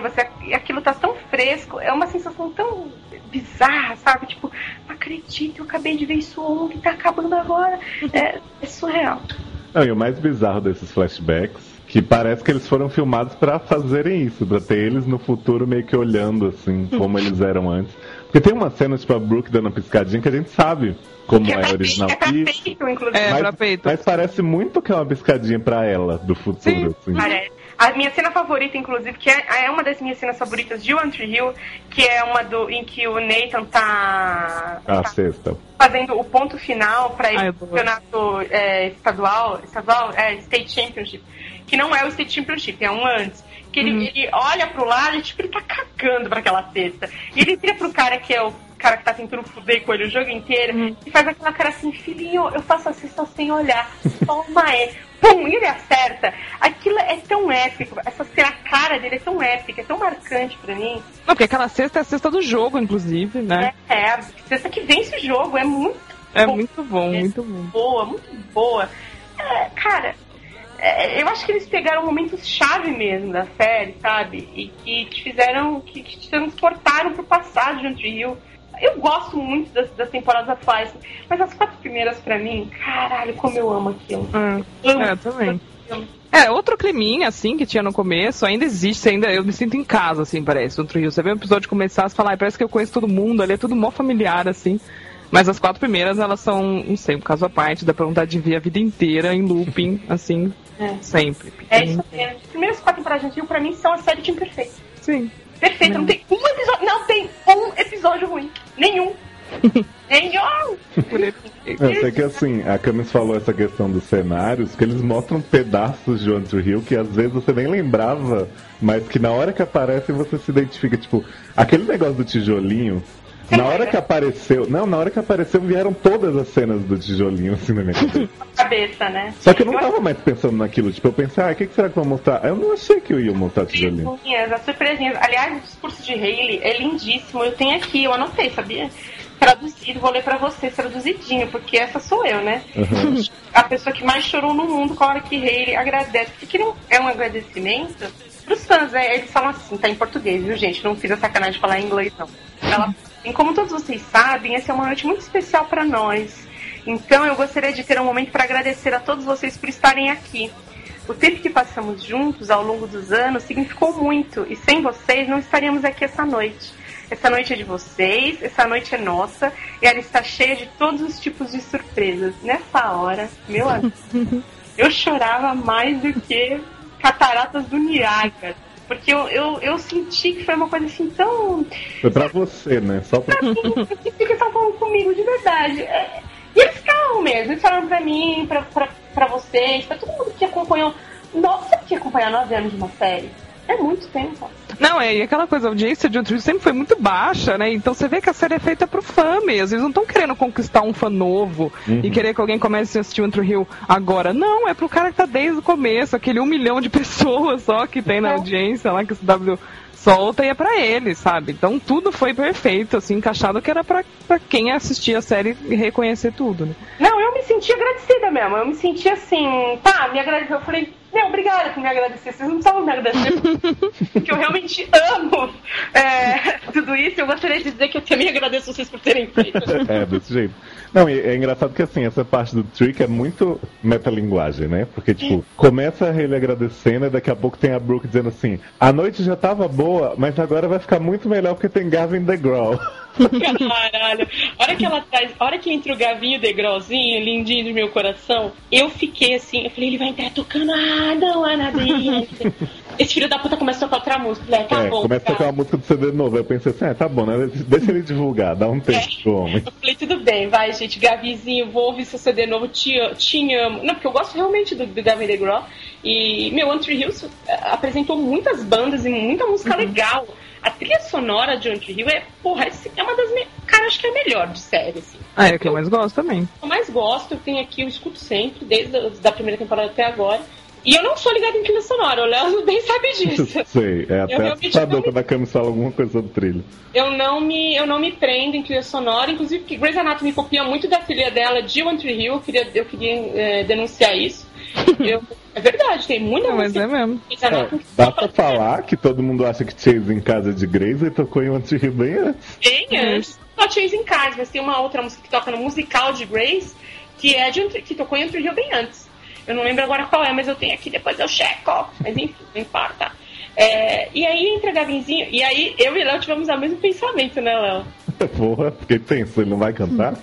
Ele não vai cantar, não saber? Falei, filho da puta, não botar a abertura, eu vou ficar louca, cadê a Wannabe? Eu tava muito brava, gente. Tava louca também. Ele canta duas antes, né? Ele cantou duas e eu falava assim, esse filho da puta não para de divulgar CD novo. Para. Quando ele começa a tocar I Don't Wanna Be, e aí eu comecei a cantar junto, e tem aquela hora que ele para de cantar e o elenco canta. Cara, eu falei assim, eu sou do elenco. Eu também pensei isso. Nossa, essa hora eu já estava chorando mais, como se não fosse possível, né? Não, e se fosse possível, eu tava chorando ainda mais. O elenco é muito fangirl e fanboy. Você vê o James Lafferty louco, você contou... É muito fofa a cara dele cantando. Ai, gente, foi muito boa essa hora do Gavin DeGraw, eu fiquei bem feliz. E trouxe essa característica que é tão forte de One Tree Hill, que é esse lance da música. Que isso, e a Hayley cantando, que é uma música da Patty Griffin, eu acho que é linda. Dela falando tchau pro público, lindo também. Goodbye, good night. É linda a música, adorei. Teve uma linda canção também de Chris Keller com cara de demônio.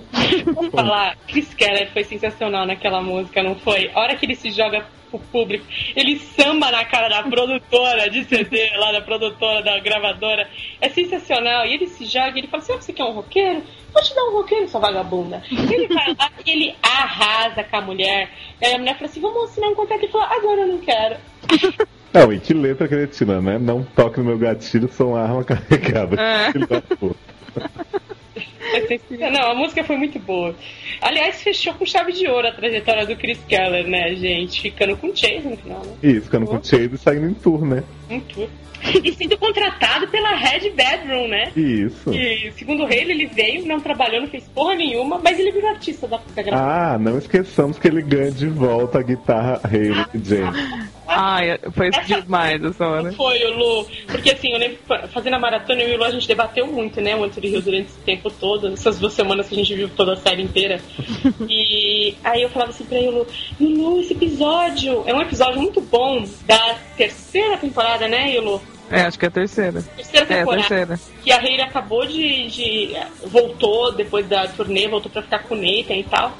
E o Nathan ainda não tá confiando muito em Hayleyzinha, né? Porque teve todo aquele lance do abandono. E tem um episódio que é inteiro Nathan e as aventuras de Nathan e Chris Keller. Você lembra desse episódio, Léo? Não. E eles vão pra um bar jogar pôquer pra conseguir pagar a gravação do CD do Halo. Halo. Lembra dessa música linda, maravilhosa? Claro, quem não lembra. É porque a besta do Chris Keller vendeu as músicas da Hayley pra ficar com o dinheiro. Então eles tinham que comprar de novo os direitos das músicas que eram da Hayley pra serem delas, né? Tipo, que o Nathan queria de volta. E aí o que acontece? Chega no final, eles vão num barco jogar poker com anões e travestis. É sensacional. Eu juro pra você, o episódio é surreal. E aí eles fogem do barco, se jogam na água. E tudo que Chris Keller se importa é com seu violão, sua guitarra em inglês, né? Seu violão. E aí chega no final, a única coisa que sobrevive, eles perdem todo o dinheiro e tudo, é porque o dinheiro cai no rio e não dá pra recuperar. É a guitarra. E Nathan falou assim, vai vender essa guitarra, não quero nem saber. E aí, Chris Keller fala, não vou. Ele vai, quietinho na cortina, vende a guitarra, paga o CD demo da Hayley. E aí fica por isso, né? Fica esse lance da guitarra pra sempre. Eu achei uma lembrança tão foda isso. Foi fofo. Com certeza eles reassistiram a série também pra fazer esse filme. Claro, com certeza. Eu fiz isso. Não, e ainda o nome da guitarra ser Hayley James. Hayley James, né? Aí o Nathan pergunta, você colocou o nome da minha mulher? Ele fala, não, é da atriz pornô. Folgada, né? Muito folgado, ó. Muito folgado mesmo. Chris Keller, né, gente? Chris Keller doesn't like it. Uma coisa que, dessa coisa de metalinguagem também, que eu sei que vocês acham o Julian avulso, ele realmente é um pouco, mas ele fez muito essa coisa de, tipo, falar de One Tree Hill como se fosse o Marquito falando, né? Como ele é produtor. Sim. Então teve uma fala dele no penúltimo que ele fala assim, quando ele tá tentando vender o novo The Creek, né? Que é o Unkindness of Ravens. Ele fala assim, essa é uma série diferente de tudo que tá no TV, porque é uma série que se permite ser silenciosa, uma série que faz só montagem com música de vez em quando, que as pessoas não se incomodam.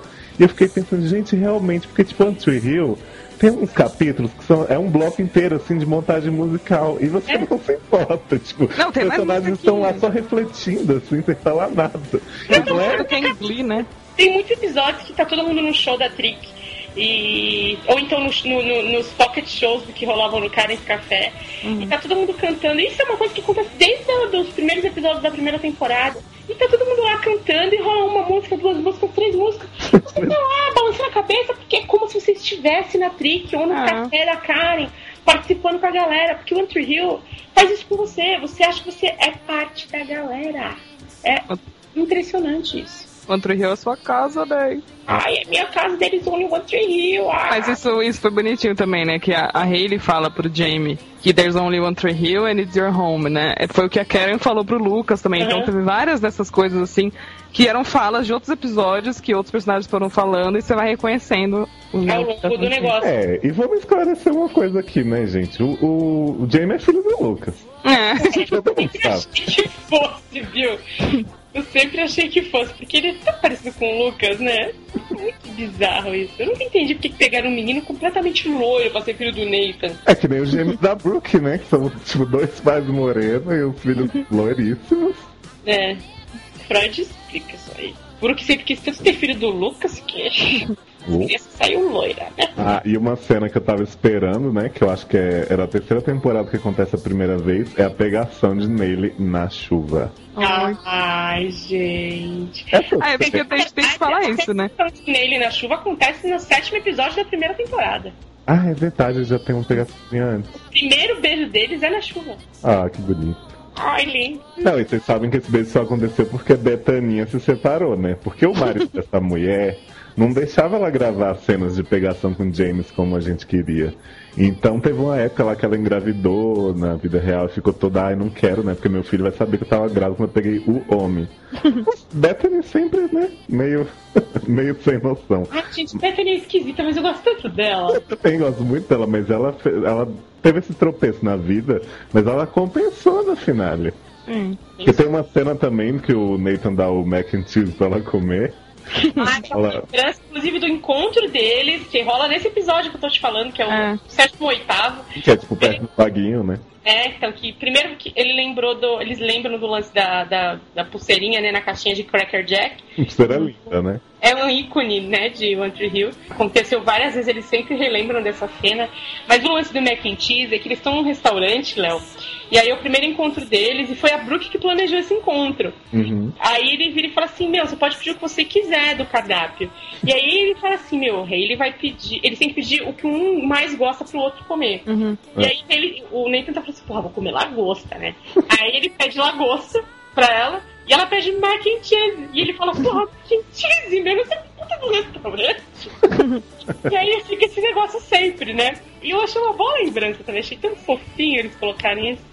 Foi muito fofo também, porque a temporada, pelo fato do Nate não aparecer tanto, não teve muito nele, né? Então a gente tava muito esperando o Nathan voltar, que era pra que nele voltasse e ser aquela coisa fofa. Fiquei tão puto que teve pouco nele, sério. Isso foi tanto que é mó bonitinho, né? No 11, né? Quando eles se reencontram lá no hospital, quando o Dan já tá operando, se falar, Nele voltou, agora tá tudo bem, né? Tipo...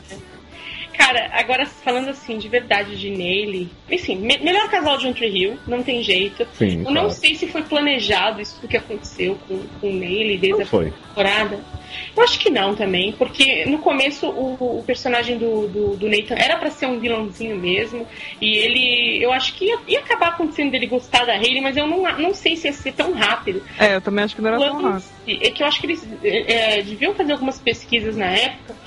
E a aceitação do casal foi tão grande e foi tão rápido que no final da primeira temporada eles já estão casados. E depois disso, você não admite pensar que os dois não vão ficar juntos no final. Aliás, você não admite pensar que os dois não vão ficar juntos em nenhum momento da série.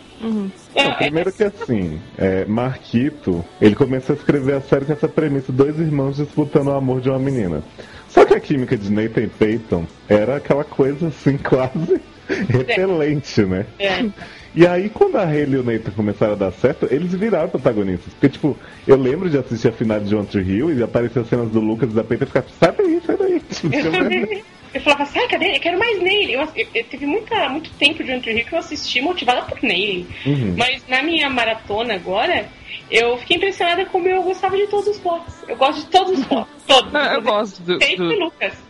De Leighton eu também gosto, mas não se compara com Nele, não tem comparação. Mas ao mesmo tempo tanto que se a situação fosse ao contrário, tipo assim, saísse a Bethany e o James aqui na sexta temporada, sabe? Continuasse o Lucas e a Peyton, a série eu não acho que ia ter sustentado, sabe? Não, eles não têm o mesmo. Eles não têm esse mesmo carisma que nem Nele tem. Nele conseguiu carregar a série sem os outros dois que seriam equivalentes principais por causa deles, né? Tem toda a razão. Inclusive, eu acho que é isso mesmo. Porque eu lembro que na época que anunciaram a saída do Chad e da Hilary Burton, eu falei assim, Nele vai ficar, tudo bem. Pra mim foi isso. Falei, Nele vai ficar, tudo bem. Acho que eu achei bacana eles saírem, mas eram os que podiam sair os menos mal, sabe? Menos mal, então, sabe? Que foram também os dois. Porque não podia ser Brooke, não podia ser Nele, então tudo bem, vai. É assim, de verdade, eu gostaria que todos tivessem ficado até o final. De verdade mesmo, eu gostaria que a série fosse uma coisa só, desde o início, até, sabe, do 1 ao 9. Eu queria que tivessem sido os mesmos personagens, porque, cara, a finalização de Lucas e Peyton foi o quê nessa temporada? Foi. Mas, cara, teria que ser bem melhor na 9ª. Não, mas você ia aguentar ver a Peyton ter mais 3 mães morrendo e várias doenças. Não é? Eu acho que sim. Várias drogas de novo. Não é aguentar. Acho que não. Não, acho que teria inventado outro tipo de coisa, mas eu acho que o que aguentaria a série seria a amizade entre eles, mais do que o casal, que nem eu sempre falo, né? Leighton, eu gostava muito de ver a Brooke com a Peyton, sempre. E eu gostava de ver a Hayley com o Lucas, mais do que o casal entre eles. Então isso eu acho que perdeu, lógico. Então eu não vou falar pra você que eu preferia antes, mas não é a mesma coisa do que a Queen, que é mais solta, sabe? Do que o Clay, que até se encaixou bem, mas não é a mesma coisa, assim, não tem muito como comparar. Mas ficou ótimo, né? Pensando que saiu um casal principal, e a série sustentou por mais 3 anos, 4 temporadas boas. 3 temporadas boas? Nossa, 3 temporadas boas, foi perfeito, Não, até a saída deles deu uma renovada em One Tree Hill, porque entrou personagem novo e criaram-se novas dinâmicas dentro da série que deram aquele gás, assim, sabe? Tipo, você tá conhecendo o Clay, você tá conhecendo a Queen, você criou um universo novo pra você se interessar também. E eles têm carisma, Queen, eu lembro que no começo eu não engolia muito, mas de repente essa menina virou o máximo pra mim, porque eu tava a música da torrada. Toast Pastry. M-Tape de Queen, né? M-Tape de Queenzinha. Essa menina ganhou meu coração. Eu comecei a achar ela um alívio cômico fantástico mesmo pra série. Dou parabéns pra Chantelzinha. Chantelzinha ganhou meu coração, de verdade. E é linda, hein? É uma menina linda, diga-se de passagem. Teve uma coisa muito engraçada que o Léo falou assim pra mim no MSN. Eu não entendi o Ele não explica, é o E aí é o seguinte, eu vou explicar o que é o que rola na hora que o Nathan fala Julian. A gente não faz porque é um episódio, acho que é da primeira temporada. Logo que o Lucas entra pro time dos Ravens, tem um jantar anual lá dos boosters, né, pra conseguir dinheiro pro time. Pegada política, né? Pegada política de One Tree Hill. E aí esse jantar, esse evento acontece na casa de Dan e Deb. E aí fica aquela polêmica, ai, Karen, você vai, eu vou e tal, e o Lucas, a gente vai, eles acabam indo, mas tem a senha. E a senha, pro caso do evento tá ruim, pra eles fugirem todos juntos, Karen, Kit e Lucas e aí eles trouxeram isso de novo, mas foi bem underground essa referência, né? Foi bastante. Mas sabe o que é engraçado? Antes deles fazerem esse encontro que é na rua, a hora que o Nathan chama a Hayley falando, vai que a gente vai se atrasar, tem igual, e o carro, e um jeepzinho passando com umas Cheerios na rua. É a mesma coisa. É a mesma cena que tem acho que na quarta temporada, na terceira temporada, acho que o Keith chamando a Karen pra assistir um jogo do Lucas. Exatamente. Eles também estão atrasados. Então a cena é igualzinha aí, passando o mesmo jeep com as Cheerios, que você vê os pompons, igualzinho. E outra coisa que teve que foi legal do piloto é o livro que a Hayley pega lá, que é o do Júlio César, do Shakespeare, é o livro que a Karen dá pro Lucas no piloto, no fim do piloto. Então foi legal, essas várias coisas foram. Mas isso é ótimo, né? Tem 1000 pessoas na cena interagindo e a Hayley lá lendo. Até parece que ela ia conseguir se concentrar. Não, mas ela tava só colocando os livros nas partilheiras, menino. Ela tava relembrando. Eu gostei muito de uma cena que teve também, antes do salto temporal, né, no final mesmo, que é quando eles estão... É aquela coisa de família mesmo, que eles estão todos reunidos dentro do café e a Brooke fala que aquele é a esquina delas, é o cantinho delas no mundo. Eu achei lindo, porque a amizade eu acho que todo mundo fala muito de Brooke e de Peyton, mas o que as pessoas esquecem é que já na segunda temporada a amizade mais forte é de Brooke e de Hayley. Eu também acho. E eu sempre achei elas muito mais divertidas juntas. Porque, claro, a Peyton e a Brooke, você via aquela amizade de infância, de não sei o que, mas era muito barra, porque, né, tinha a história de um roubando a namorada da outra, tinha umas depressões. E a Hayley e a Brooke, elas se conhecem já com a Brooke, meio que... A Brooke dá o nome de Brooke pra Hayley. E é mó divertida a dinâmica delas. Depois na terceira elas moram juntas. Tipo, todo mundo esquece disso. Não, é porque na verdade a Brooke fazia bullying na Hayley, né? Professorinha, não sabia o nome dela nunca, nem enchia o saco da Hayley. Mas enchia o saco, mas era com amor. Não, mas era fofa.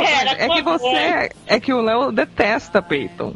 Então nada que tá acontecendo com a Peyton ele gosta. Mas, por exemplo, quando a Peyton não foi no casamento da Brooke, aquela vadia... Eu achei absurdo isso. Eu achei absurdo, mas eu gostei de mostrarem que a Hayley era quem devia ser a bridesmaid. A bridesmaid, eu também acho. Porque é uma coisa muito... A amizade, realmente, de Brooke e Hayley começa na segunda temporada. Assim, você vê as duas, você fala assim, não, essas duas nunca vão ser amigas. Porque começa daí, né? Elas nunca vão ser, elas são muito diferentes.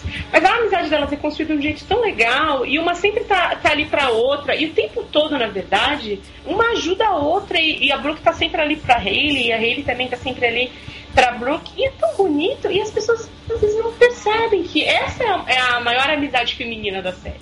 Não é com a Peyton não, cara. A Peyton, inclusive, tem uma hora que ela não é amiga de ninguém, ela é avulsa, ela é mais amiga do Lucas do que de qualquer um. Exatamente. Porque meio que inverte, né? Porque no começo, né, a Hayley era sua amiga do Lucas e tinha o Nathan. Ela não interagia muito, né, com as meninas tão bem. E aí quando ela vai entrando aos poucos na turma, tanto que depois ela entra e vira, inclusive, cheerleader junto, aí que você vê que inverte o papel, né? E a Peyton acaba ficando de fora porque a Hayley acaba chegando. Inclusive, basta ressaltar que a Brooke é madrinha do Jamie e a Peyton mal interage com o Jamie na quinta temporada. É verdade. Isso, né? A Peyton nunca foi amiga da Hayley mesmo, era uma coisa só com a Brooke mais, né? Não era tão social assim, né? No começo, na primeira temporada, eles colocam muito a Peyton interagindo com a Hayley. Lembra disso, Lu? Coloco mesmo. Elas até são amigas, mas tem uma hora que muda completamente e vira Brooke e Hayley. E, cara, eu acho que foi muito bem lembrado essa amizade e é bem coerente essa coisa das duas, sabe, serem sócias e tudo. Mas é tipo Karen e Deb, né? Então, exato. Inclusive porque a Hayley já se vestiu de Deb, né? Então. Quando será que a Hayley vai comprar um teaser, um taser, né? Aliás, teaser. Um taser pra eletrocutar um Nathan na cama. Mas esse finalzinho que tem que mostra a esquina e todo mundo em câmera lenta com uma música de fundo é muito fim de episódio também, né? Muito, tipo, se eu não soubesse que tinha o timer, né? Faltar ainda uns 8 minutos pra acabar, eu ia achar que vai acabar ali. Tipo, né? Tá tendo música de fundo, na verdade, todo podia mundo acabar junto, lá. Música do Gavin, depois podia acabar nessa parte, e aí depois ainda vem... Na verdade, o One Tree Hill teve 10 series finais. Não, mas né, na própria series final teve vários pontos. Tem várias cenas de corte, inclusive. Uma coisa muito legal que eu achei que lembraram foi o lance das bexigas de água. Foi lindo. Foi muito legal. É um negócio bem que rola também, eu não lembro agora, mas logo no começo, nas 4 primeiras temporadas, que rola esse negócio do Lucas e acho que era da Hayley mesmo jogando balões, era com leite que eles jogavam um no outro. Ele fala assim pra ela, mas você encheu com leite? Por que você não what the fuck com leite? Porque é low, né? Sensacional. E depois tem uma lembrança disso, acho que na quinta ou na sexta. Na quinta, no fim da quinta. Exato, no fim da quinta temporada. E aí eles trazem isso de novo na 9ª temporada. E eu falei, caralho, que legal, cara. Com skills ainda. Skills muito juvenil, né? Não, e eles ainda conseguiram. Porque quando acabou a 8ª, acho que nós 3 comentamos assim, né? A cena do Jamie na ponte jogando a bola era a cena que era pra terminar o One Tree Hill. Tipo, como que eles vão fazer outra mais simbólica? Foi, eu e Léo ficamos nessa, né? E fizeram. Eu e Léo falamos assim, pra começar que eu até hoje não sei como é que ainda tem moletom do Kit Body Shop rolando em One Tree Hill. Começa aí. Isso é um mistério que eu nunca entenderei, tá? A Brooke que faz na loja dela. Eu acho que sim, lógico. Só pode ser, só isso explica de uma loja que fechou há 50 anos continuar tendo moletom de divulgação, né? Aí teve essa cena do Jamie, né? Eu falei, perfeito, bate palmas lentas. Falei, maravilhoso, não tem como encerrar melhor. E aí, eu achava meio estranho esse negócio do Jamie, porque o tempo todo eles colocam o Jamie com interesse em beisebol. Eu falei, não vai ter mais esse lance do basquete, né? Eles mudaram o foco e estavam focar em outro esporte. Só que chegar no final, ele tem o lance do Jamie ver a camisa do pai e se interessar e começar a treinar e querer, eu vou quebrar seu recorde. E a conversa entre o Nathan e o Jamie é muito legal também e tal. E, a hora que encerra aqui, a hora que dá aquela... Você vê que o cabelo da Hayley tá comprido, você fala passagem de tempo, alô? Porque você sabe, né, que passagem de tempo é sempre marcada por um cabelo mais comprido. E aí o Lu bem ressaltou pelo suéter do Malfoy. Ele envelheceu uns 30 anos, né, com aquela roupa. A única pessoa que continuou igual foi o Nathan, né? Sim. Não dava nem pra fazer a barba, né, gente? Eu vi aquilo. Mas enfim, aí tá aquela coisa ali, eles torcendo e tal, e você fala assim, o Jamie vai entrar pra jogar. O Jamie vai entrar pra jogar. E você tá naquela tensão. E aí rola aqueles olhares, né? Dos pais pros filhos. Como eu bem já pontuei, um dos filhos da Brooke. Vira mulher. Né? Porque o Logan tá feio, tadinho. Tá horrível, gente. O Logan tá horrível, mas continua com aquele cabelo de Sweet Bird. E eu não sei por que fizeram aquilo com o menino. Não, ele tá com uma camisa xadrez igual do Clay também. Tipo, você vê que aquele era o Logan. Não, e o mais legal é assim, a menina que aparece, a loirinha, é a Lídia, óbvio. É a Lídia, né? E aí você fica se perguntando, cadê o outro gêmeo de Brooke? Então, eu falei pro Léo, acho que ele tá no carro, esqueceram ele lá. Mas assim, eu tava revendo essa cena, pausando, e assim, tem o menino loirinho, tem a Lídia do lado, e tem um outro loirinho um pouco mais alto. Que eu não sei se era pra ser o gêmeo, ou se era uma criança que tava lá avulsamente, mas vamos supor. Deve ser o gêmeo, mas o moleque deve ter DDA, sabe? Não ficou olhando pra câmera, não prestou atenção na cena e gravou. Eu achei que isso deveria ter sido melhor dirigido. Porque, o Julian, olha, tinha que estar os dois meninos ali um do lado. Não, é bizarro. Mas eu acho que o Julian olha, tipo assim, tá pegando, hein, filhão? Tá pegando Lidiazinha, né? E aí fica aquela torcida, e você percebe que Bevan não voltou à toa, porque ela voltou pra ser o quê? O casal de skills, como a gente já falou, ela tá lá junto com a galera e torcendo. Como avulso é Bevan voltar pra ser par romântico de skills? Não me fala. É muito bom. Não, e par induzido, porque você tem que imaginar que eles tiveram uma história, porque eles não deixam isso claro. Né? Mas claro que deixa. O Skills fala assim, não sei o que, tudo que você deseja. E daí dá uma olhadinha pra Bevan ainda, tipo. Ai, meu. Mas é que eu sempre achei que o Skills ia terminar com o Ferg, né? Então foi um boom na minha cara quando a Bevan voltou pra ficar com ele, né? Gente, vamos falar que Ferg e o outro, que eu sempre esqueço o nome, o outro avulso lá da River Court. Esses homens nunca pegaram ninguém nessa série. Não pegavam, né? Só pode. Só pode. Aí vem Millicent depois de comer uma melancia. Que se Dan Scott estivesse lá, ela diria, você comeu Millicent? Ele diria pra ela. E, cara, e quando vai entrando o pessoal do time, eu fiquei numa atenção porque eu queria ver muito a camisa de Jameson. E também a gente já viu pendurado na parede, né? Aí eu fiquei pensando, quantos anos esse Jamie tem? Pô, não é possível. Ele devia ter uns 15, que era tipo o primeiro ano do Como é que ele já bateu o recorde do Nathan no primeiro ano? Ele é muito bom, né? Ele é muito fodalhão, né, lógico. Linhagem Scott, né, produzindo cada vez mais jogadores mais fodalhões de NBA top, né? E aí é bonitinho porque você consegue ler na leitura labial eles falando Jamie, assim, batendo palma, a música tocando, e aí vai entrando os molequinhos, você fica só esperando aparecer. E quando você vê a camisa dele, é número 12, assim, e pausa, você fica assim, meu Deus, é o Jamie! e aí eu queria ver o Jamie. Ah, Camus queria ver se o Jamie ficou gostoso. Queria. Dá licença. Eu fiquei feliz porque assim, eu não queria macular a imagem do Jamie na minha cabeça. Eu queria imaginar ele criança pra sempre. Então, quando apareceu de costas, eu falei, melhor assim, né? Porque eu não quero ver a cara do Jamie adulto, senão vou... É engraçado como eu chorei tanto nessa cena. Que é uma cena feliz, né? Mas é porque eu sabia que eram os segundos finais de One Tree Hill. Eu falei, não acredito que é a última vez que os meus olhos verão esses finais de One Tree Hill. Não vai ter mais nada novo, meu Deus. Fiquei desesperada, chorei muito, fiquei emocionada. Mas é aquela coisa, aí me perguntaram assim, qual é a sensação de ver a final de One Tree Hill, né? Agora eu quero perguntar pra vocês também. Pra mim, é bizarro e é clichê, mas eu fiquei triste e feliz ao mesmo tempo. Também. Sim. Primeiro eu me senti recompensado de ver. Tipo, é aquele negócio assim de você pensar, cara, como foi bom gastar esse tempo, gastar entre aspas, de ver essa série. E ao mesmo tempo bate aquela depressãozinha, né? E aquela história de será que vai ter uma série que marque tanto, que dure tanto? Tipo, nos dias de hoje é muito difícil. Era uma série da WB, que foi a última da WB, assim, a última sobrevivente. E era de um tempo em que série adolescente era muito diferente de hoje. Exatamente.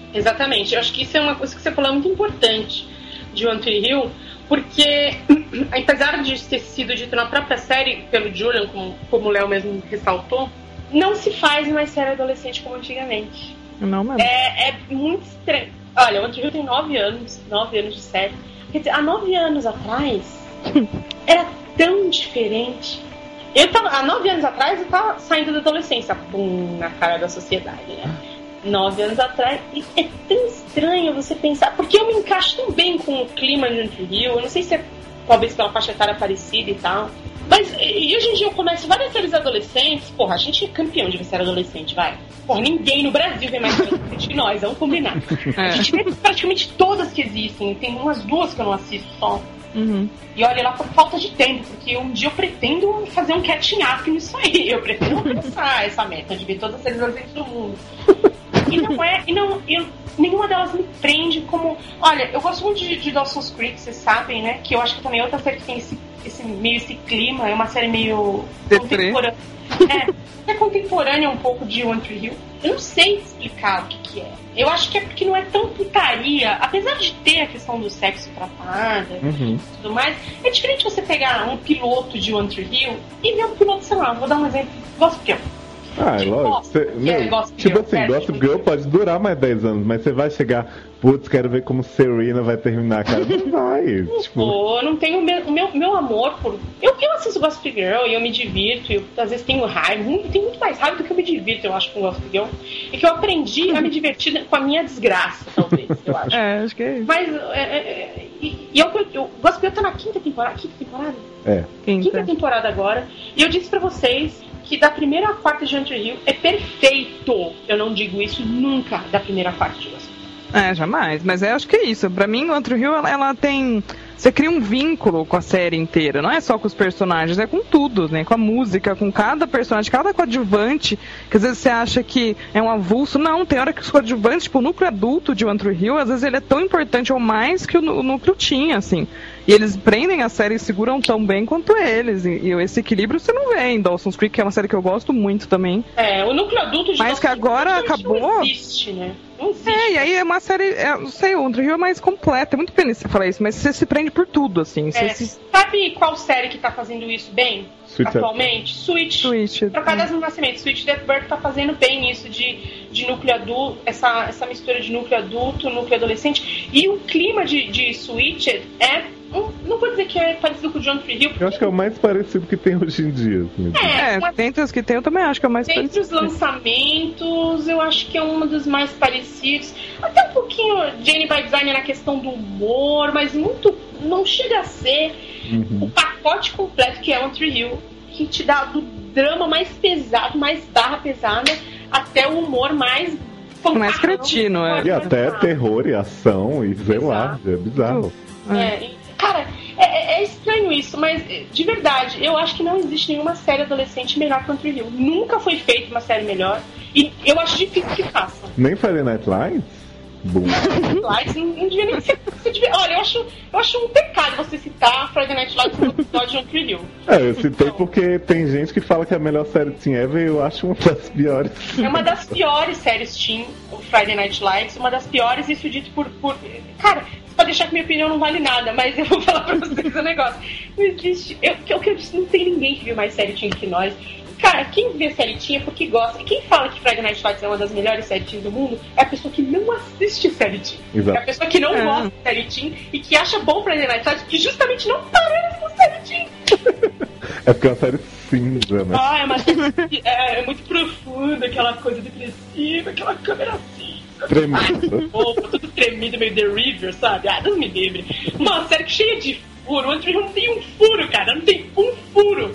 Pô, os caras costuraram 9 anos de série, 9 anos. Friday Night Lights se fudeu, se perdeu na segunda. Dá licença, viu? Eu não quero nem mais falar dessa série. Tô gastando tempo de One Tree Hill, que eu poderia estar falando bem do Tree Hill. Outra série que o pessoal costuma comparar bastante, DLC. Tem muita gente que fala que DLC é a melhor série teen, inclusive que tem a melhor trilha sonora. Eu fico louca, porque pra mim são duas heresias assim que não tem cabimento algum, assim. Não tem eu gosto de DLC. Não, eu gosto, mas não tem comparação, desculpa. Não tem comparação, gente. Não tem comparação. Inclusive, DLC, só existe a questão da trilha sonora de DLC porque o One Tree Hill lançou moda. Porque senão exatamente. Porque DLC viu que o One Tree Hill fazia showzinho, resolveu fazer uma casa de shows. Ainda era tudo mais hipster, né? As músicas do DLC não era assim, a vibe deprê que nem One Tree Hill. Porque você sabe que o One Tree Hill tem essa vibe meio emo, né? O One Tree Hill tem que placar o emo, né? A Peyton era emo. A Peyton era emo. A Peyton tem um episódio que ela usa aquela peruquinha de anjo emo pra dançar. Que é muito isso. Muito bom. Essa festa do Halloween também é épica. Não, mas a Peyton, ela tem aquele site dela, né? O Punk and Disorderly. E ela usa camisetas de emo, é legal, não sei o quê. Tem até um episódio que alguém vira e fala assim pra ela: emo? Really? Tipo, aí você fala: meu, na sua cara. Acho que é uma hora que ela vai numa loja de discos e tal, o pessoal fala assim: meu, você é muito juvenil de emo.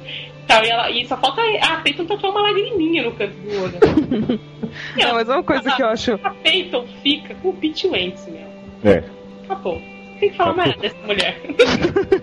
A gente tá aqui agora, que a gente já acabou de falar, na verdade, de One Tree Hill, mas a gente não quer que acabe, né?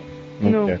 Não, porque a gente tava comparando, também fiquei pensando assim, né? Tipo, não que o Tree seja perfeito, o elenco seja, nossa, merece ganhar mil prêmios, não é isso, mas para aquilo que eles são pagos pra fazer, eles entregam, assim. Então é um elenco grande em número, a parte teen, a parte adolescente que sustentou por muito tempo, os adultos também.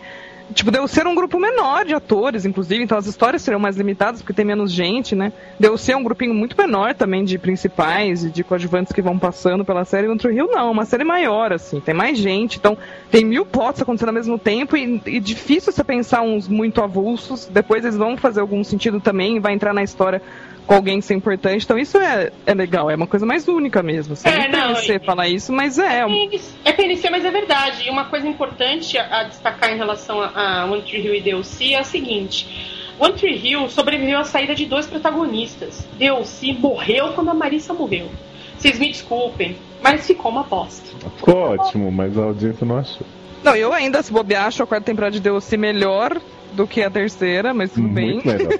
Tipo, porque eu detestava a Marissa, então é difícil uma série quando você não tem empatia pela protagonista, a coisa não anda, né? E a final de DLC é bem porca também, não quero nem comentar. A final de DLC é bem porquinha, mas não estamos falando de DLC, né? Não. Olha, isso aqui esse podcast, nosso primeiro sanzinho, é bobo eu falar isso, mas é uma declaração de amor para One Tree Hill mesmo. A gente ama One Tree Hill, nós 3 amamos, e nós temos certeza que quem tiver ouvido também ama.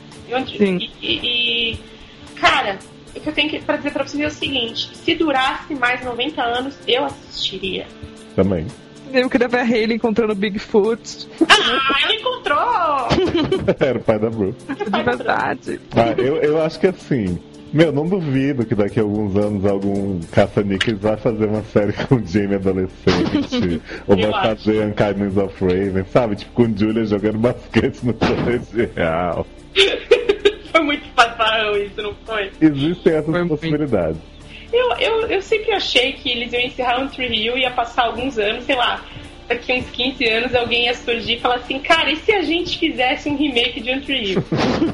E aí, como rolou de Melrose Place e rolou de Nine no Chonon, realmente voltar com essa galerinha, com o Jamie, com os filhos do pessoal e tal, e refazer uma coisa meio nesse sentido do basquete e tal. E eu vou dizer pra vocês uma coisa aqui agora, eu vou assistir. Sim, opa, um compromisso público. É, assim, né? Se a gente estiver vivo, porque agora que Britney liberou nunca se sabe, a gente assiste.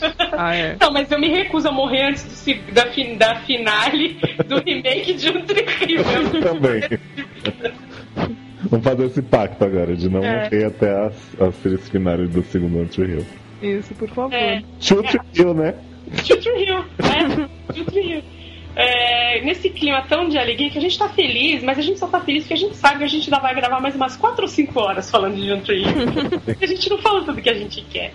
Mas a gente vai encerrar o nosso primeiro Sunzinho, porque ninguém aguenta mais ouvir a gente falar mais horas, né, dessa temporada e tudo mais. Mas a gente volta ainda falando de One Tree Hill. Acho que provavelmente a segunda e a terceira edição do Sunzinho ainda é de One Tree Hill. Ainda não, vai ser, porque a gente não vai conseguir fazer nenhuma outra maratona desse exatamente.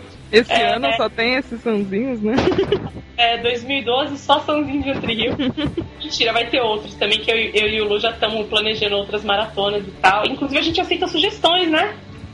Por favor. Pode, por favor, deixar aí sugestões de maratonas e tal. Mas provavelmente a gente vai fazer coisa assim, Anos Incríveis, coisa assim gostosa de assistir. Que fofa.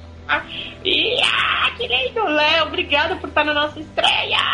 De nada, adorei ser convidado, né? Sou fã de vocês. O Léo é nosso Nathan, viu? A gente tá disputado. Ui, quem é a Brooke entre vocês? Olha, eu não sei quem é a Brooke, eu sei que eu sou a Hayley. Mas aí o Lu não pode ser a Brooke. Eu não sei quem é. Aí o Lu vai ser quem ela quiser. Eu sou a Hayley. Já tá certo. A Cam chegou primeiro, ela tem que ser a Hayley. Faz sentido. Eu sou a Hayley. Aí o Lu é minha catalana. É isso que ela acabou de falar, que odeia minha catalana. Não é verdade. Não. Imagina. É a Andy, a bebezinha que a Brooke adota pra quando você aquela criança horrorosa. Lu, deixa você escolher quem você quer ser. O Jamie, a Lidiazinha? Mas podia, né? Sua Lidiazinha fofa, sua filhinha de Neile. Que chique. Então, olha, a gente. O nosso e-mail é o mesmo, tá? Do Seriadores, seriadores@gmail.com. Quem quiser comentar, estamos lá no Twitter, @seriadores. Tem também @yulu. Não, mentira. Você _Lu, @Leozio, @Feliz Barbieri. Siga também a Erika _Ribeiro, Erika com K, porque ela não gosta de One Tree Hill, mas sei lá, ela merece, né? Isso, manda montagem de One Tree Hill com o Zé Maia pra ela. Ela não vai ver esse podcast, com certeza. Então é o seguinte, mandem muitas fotos do Zé Maia pra Erika. E a gente se despede, né? Qual a frase que a gente vai falar? Cada um fala uma frase de One Tree Hill. Always and forever, né? Assim não vai. Não, eu acho que todo mundo tem que falar a mesma, né? There's only one Tree Hill, always and forever. Always and forever. Always and forever. Make a wish and place it in your heart. Anything you want. Everything you want. Do you have it? Good. Now believe it can come true. You never know where the next miracle is going to come from. The next memory. The next smile. The next wish come true.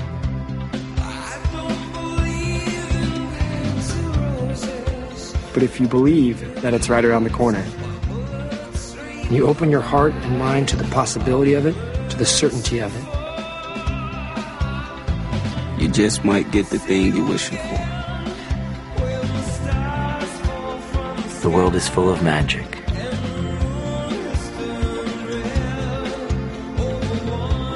You just have to believe in it. So make your wish. Do you have it? Good. Now believe in it.